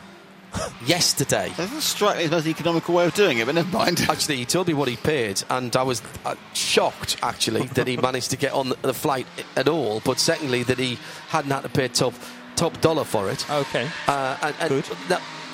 That's interesting that he's not there, and that's why Shane Lewis is there as well, of course. But also, what that does, he goes to Black Falcon, which is, they're never bereft of good drivers, but what you've put into there is not only a good driver in his own right, but there's a driver who is a thinking member of the team, who's great on setup, and who knows that Mercedes AMG car absolutely inside out, Johnny. Yes, he does. And Black Falcon with huge success here. What I'm also interested to know is whether Adams actually won this race before, but I don't think he has. No. Not that I can find. Really? It was Black Falcon 12 months ago. Abdulaziz Al-Faisal, Jelmer Berman, Hubert Haupt and Gabriele Piano with the driving lineup in 2018. Christodoulou's been second and third. There we are. For sure. Second twice, indeed. Bruce Jones, listening to our conversation, has hustled on down to one of his teammates, Jelmer Berman, with him now down in the pit lane. Jelmer, we've just been talking about Adam Christodoulou doing a very, very late deal to come and race for Black Falcon. Is he in the green number 2 Mercedes with you? Yes, he is. Yes, so what's the driver lineup then? Jelmer Berman, Adam Christodoulou, Hubert Haupt, Abdulaziz Al-Faisal, and his brother Saud Al-Faisal. So all 5 of you? So all 5 of us, exactly. And it's also a bit, obviously, as a pro, you can run up to 12 hours. And they didn't want to let me run 12 hours, so this is how we do it. They're feeling you're getting a bit older, Jelmer, you see. But victory last year, but you look across the last 3 years, it was Mercedes victory last year, Porsche 2017, Audi 2016. Is it going to be another year? Mercedes 2015. Yeah. We won that one as well. Yeah, you look back over the record of Black Falcon here in the Dubai 24 Hours, it's immensely strong. But looks like there are quite a few challengers this year. And the KCMG Nissans look pretty quick. Well, obviously, the grid is very strong again. It's a tough race. Usually there are something like 100 cars here, which for sure doesn't make it any easier. This year there are a few cars less. So from that point of view, I guess it will be a bit easier on track, a bit less traffic. And obviously the traffic, plays a big role here in this race. So, I mean, like always, you just have to keep your nose clean, keep it on track, try and not to damage it at all, and see how far you can get. Obviously, it's easy to lose time in the pit with slow pit stops, and bad luck with refueling or bad calls on code 60. It all plays a big game and a big role in the game. And I think, if you keep it all under control and you do these things right, then you can get very far. Well, it all looks very calm in the Black Falcon garage. Best of luck for the course this weekend. Thanks, Jelmer. Right. I just said best of luck for the weekend. Thank you very much. Okay. Yes, that was Jelmer Berman. Thank you very much, Jelmer. So following up on that story, so the two of the biggest stories then already covered here on Midweek Motorsport as we're live from the Dubai Autodrome. If Black Falcon Johnny do win this weekend, they would equal Porsche's win record here, which is an extraordinary thing to do since Mercedes have been coming here, and I think they debuted in 2011. At least one AMG has finished in the overall top 3 in every single Hankook 24 Hours of Dubai, and in 8 of those, the Mercedes-Benz AMG has won. In 8 of the race, out of the 8 races that they've been here, they've won half of them, 4. So, I mean, it's an extraordinary hit rate here. And we're still waiting, are we not, for a non-German manufacturer to win this race? Yes, that's correct. They've all won it. They have BMW, Audi, Porsche, and Mercedes. Yeah, BMW's in the very early days, in the first year when it was more of a touring Toto Wolff. Philip Absolutely. Peter, Hans-Joachim Stuck and Dieter Quester. But to my knowledge, it was a touring car style race in 2006. I know we had GT3, 996 Porsches were second and third that weekend. Hubert Berg Motorsport and AC Bratislava. But I've got to say, without any disrespect to the guys there, Mauro Casadei and Miro Konopka were in the third place car. Dieter Quester, Hans Stuck, Philip Peter and Toto Wolff. That was a pretty strong team. And in fact, Dieter Quester and Philip Peter were part of the winning team the following year with Dirk Werner and Jamie Campbell-Walter. That was 2007. Again with Porsche second and third. Konrad Lechner Motorsport and Pro Speed, just who we were talking about there. The first Porsche win was the Kiwis with Jonathan Webb, the Austrian. Tony Quinn, Clark Quinn and Craig Baird. I think Jonathan Webb here is down as Austrian. That's probably not right. So that was John O'Webb. John O'Webb, yeah. Right, so the Antipodean car. Let's go down to Joe Bradley. We'll flash that out in a moment of the German manufacturer domination. Guy Spessum is with Joe Bradley down in the pit lane. It wouldn't be a 24H series race without Guy Spessum and Harry Hilders. Guys, you're here once again with Bas Kutten, but completely different now. You guys are in a Porsche. You're in the number 991, which is an apt number for a Porsche. Is this the first time you guys have raced this car? Yes, first time. It's brand new out of the box. We decided that Dubai is a track which has more speed in it. So Porsche is more better fit out for this track than the TCR Seat. But we will compete with the TCR as well. But on this track, we do the Porsche. All right. So for the rest of the season, we may see you back in your TCR Seat. But for this race, is this a one-off for the Porsche? No, it's not one-off. It's not one-off. Maybe we do Spa-Francorchamps with the Porsche. We do Brno with the Seat. Barcelona, of course, with the Seat, because then the competition is fierce. And what else we've got? Portimao we probably do with the Porsche. And the other ones we haven't figured it out yet. Mugello is probably with the Porsche as well.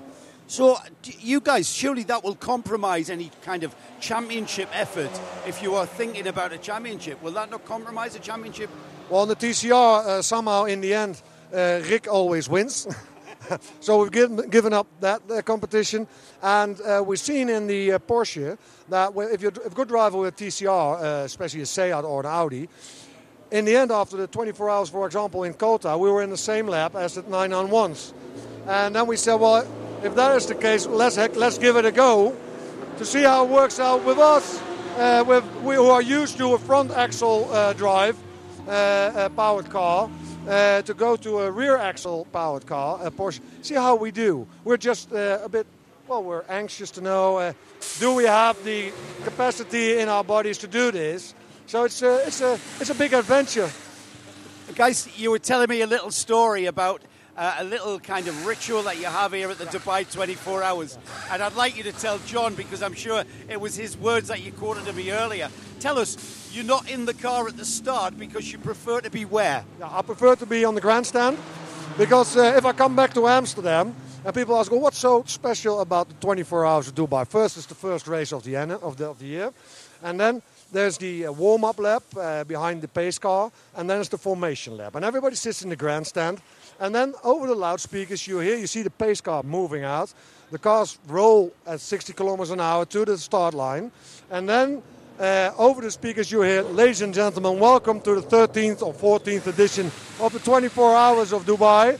In a few seconds, they are about to unleash something in the region of 65,000 horsepower.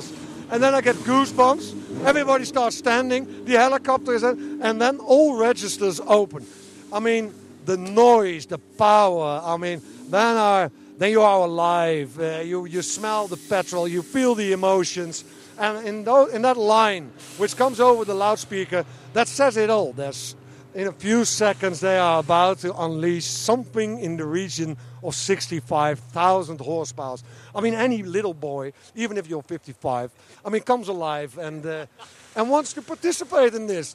I mean, we have 500 horsepower.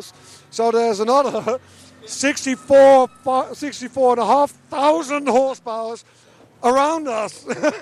And that's magic.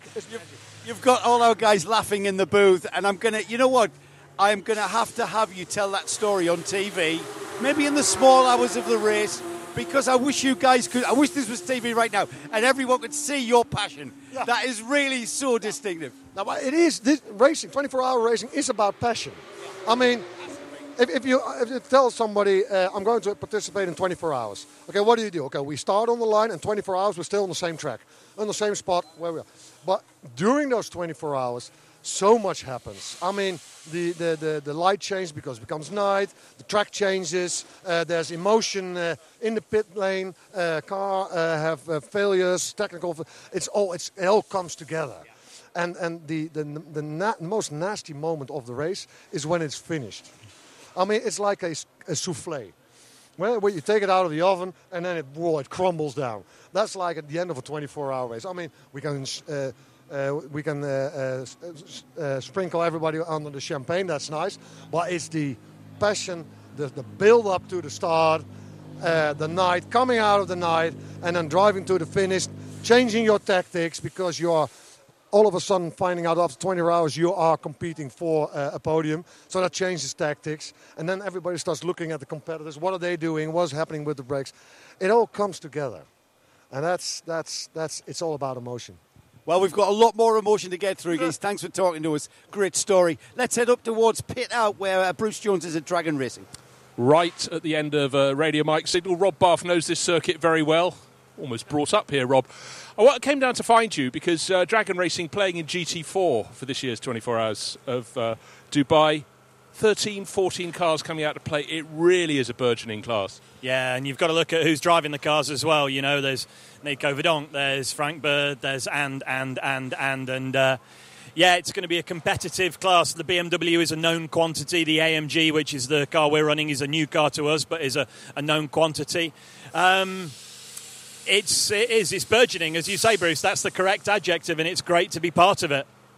But it's not just about the number of cars growing, it's the number of drivers. As the 488 Mercedes comes in to a halt behind us, it's a category that a lot of drivers can really cut their teeth in, isn't it? And then maybe step up later.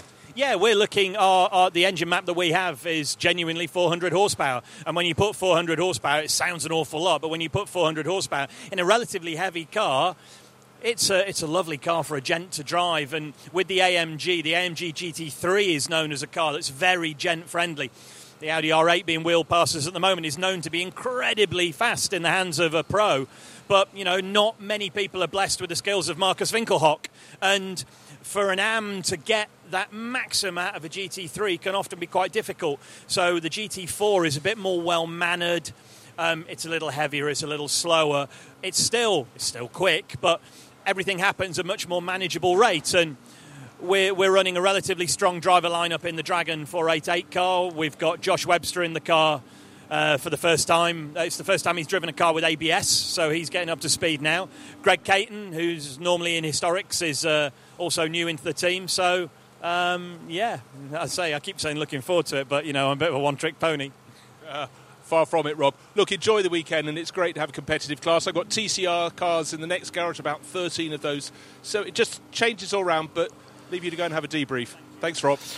Rob Bath from Dragon Racing, based here at this circuit. We'll talk about the entry in the Hankook 24 Hours of Dubai in just a few moments. Remind you, you're listening to the first episode of Season 14 of Midweek Motorsport, and we are live from Dubai in our booth, pretty much all set up with 1, 2, 3, 4, 5, 6, 7, 8, 9, 10, 11 screens that I can see so far.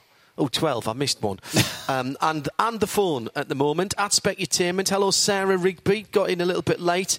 She's listening now and cast up with the first hour that you've missed tonight. Don't forget to listen after the first hour as well this evening, because that's when you'll hear our Super World exclusive news, and you will be very excited about that, Sarah. I know you will. Drivers who have come straight from Daytona 24. Lucas Stoltz, Jerome Blakemole, Ben Keating, Chris Meese, Dries Van Toor, young Winkelhock, Fella, Ollie Jarvis, Bortolotti, Christian Engelhardt, Rolf Nation, Christopher Haase. Oh, my goodness. Vavish, one of the Renards. Alfred Renard was there, wasn't he? Klaus Bachler and... Robert, surely.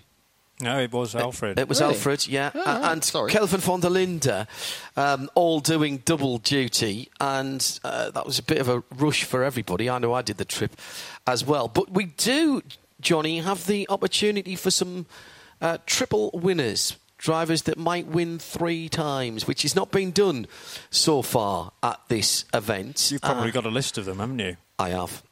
Yeah, okay. I'll hand over to you. Do you not know who they are? I don't know who they are, no. Well, the drivers who have won twice are Philip Peter Dieter Questa, who I mentioned from the early years. Yes. Jerome Blake and Moreland, Khaled El Kabezi, and the late Sean Edwards.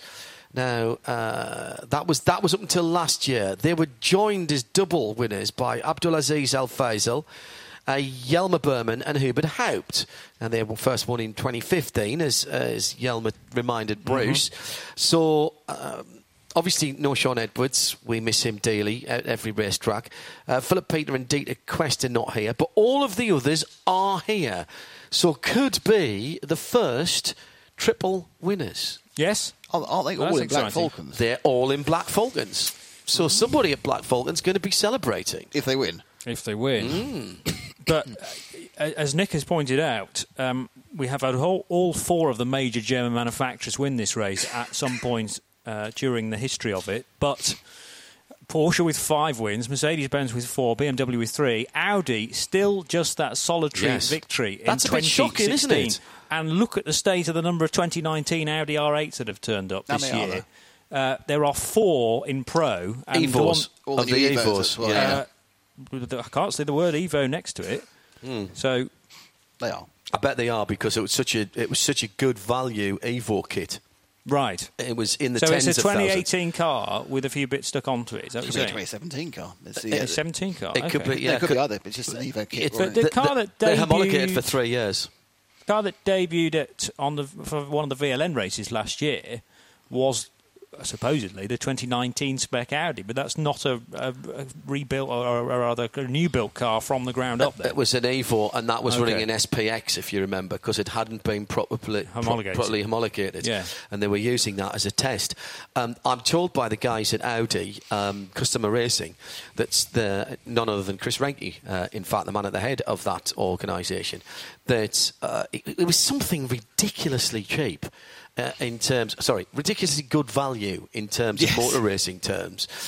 Tens of thousands of euros, which was an aero change, some bits and pieces on longevity and serviceability, particularly of gearboxes.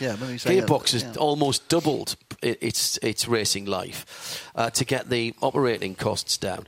So that'll be interesting to see how that goes on. All of those drivers in the GT3s, and I mean, there's more than 20 GT3 cars here, so it's a strong GT3 entry. Again, GT4 burgeoning. I like that. We'll be using that several. To me, that burgeoning. I have seen a number of people saying that maybe it's time for the GT3 cars, not to be part of this event. I think that would be a shame, but I understand why people are saying that with the increase in popularity of GT4. But Nick, this year we've got fewer cars on the grid, and that's not necessarily a bad thing here. No, normally at this point in the weekend, we're hovering around the 96 to 98 cars in an entry. They'd all make the start, and we are now hovering around 76 to 78, so we've got 20 less cars. Fewer. Thank you. 20 fewer cars. Still fewer. I'm still Southern. Still 20. And you're still wrong. Oh, well, there we are. and next week on Grammar by Racing. No, seriously, with 20 fewer bodies on the track, it's going to make for a more... there is going to be at least some real estate for the cars to go. But more importantly, and disappointingly at the same time, it is almost entirely the slower cars we've got. We no longer have any diesel cars. We have no A2 cars entered here. Now, that's disappointing for us who love the variety of endurance racing. But of course, those are the slowest cars. And the cars which are most likely to get, buzzed by much faster GT3 cars who would have a huge closing speed on them. So I think the extra space, the increasing speed of the slowest cars is a positive thing for a cleaner running race, and perhaps a race which isn't influenced as much by traffic, and then for the best car does win. And it's far from a 50-50 split, by the way, between GT Series and TCE Series. In fact, it's over 2/3 GT Series cars, because remember GT4, and I've just counted 14 GT4 cars on my entry list, but that's a little bit of a movable feast at this stage. I think we're going to get something more concrete by tonight. Well, in the practice today, 61 cars took part in that very noisy thing underneath us, of which 52 were GT cars and just 9 were TCE. I mean, it doesn't mean that the TCE cars, I'm sure there's a lot more of those, didn't bother coming out for the extra expense. But, you're looking at a 2-to-1 split at the minimum if every car that didn't come out was a TCE car. If you go by the programme, which admittedly was printed a little while ago, it's 57 GTs and only 21 TCEs, therefore. Matt Hunter from Taurus says, I love the grid sizes the 24-hour series gets. High-level driver lineups, amazing cars, brilliant circuits. What a place to start the season. I really should book a flight one year. Yes, you should. On the way down, apparently, it's quite cheap. Yeah, on the way to the airline. Paul Morgan says, getting some iRacing laps around the Glen in. Paul Morgan listening to us for the first time. Should mention that Tora are starting their season soon as well with a classic Daytona, amongst other things, on that as well. And coming towards the end of the show, so some final thoughts from you two gentlemen. First of all, let's have a quick sentence each from the guys in the pits before we wrap up Midweek Motorsport from Dubai, with a reminder that we'll be back live, of course, Thursday, Friday and Saturday. Bruce Jones, has your appetite been whet already, wandering up and down what is becoming a pit lane already in the gathering gloom here before 6 o'clock in the evening? Has my appetite been wet? I've already got my napkin tucked into the top of my shirt. I'm getting ready for the welcome. Do need my pass to get in. But yes, it was actually quite a hot day. We were talking to the Mootrans, who said this is way hotter than you expect at this time of the year.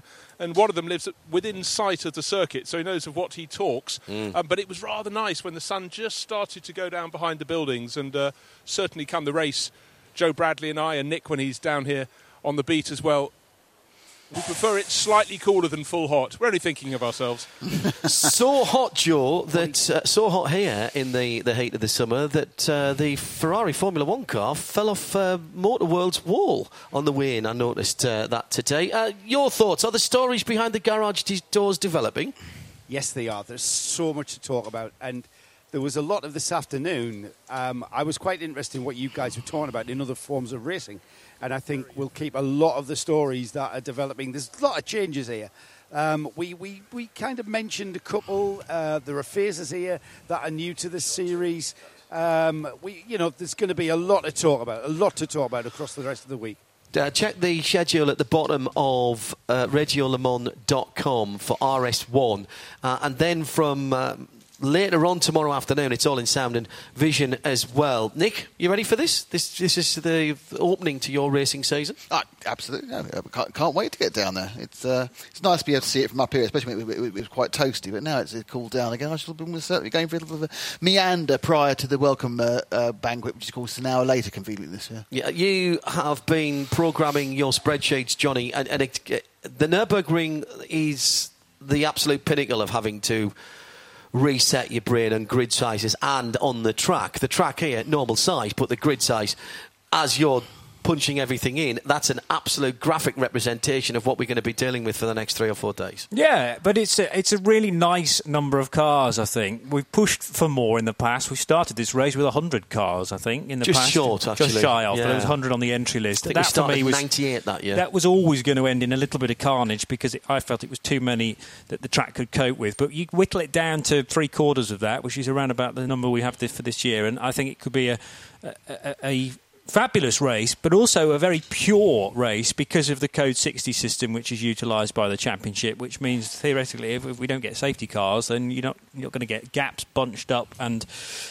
worthy winners by the end of it as well. But there's a lot of strong teams here. I still think Audi are pretty strong this year, and they're due a win, let's face it. But Black Falcon are out there to stop them. Due. You see, when you start using words like that, you start thinking, do things level out in sport? I'm not sure they do. I tell you what, though, we'll know by midway through Saturday afternoon, and you can keep up with it all here. Thanks very much to Kerry Cobb back in London, to Joe, Bruce, Johnny and Paul you haven't heard from, but Paul Trustwell's here, I promise you.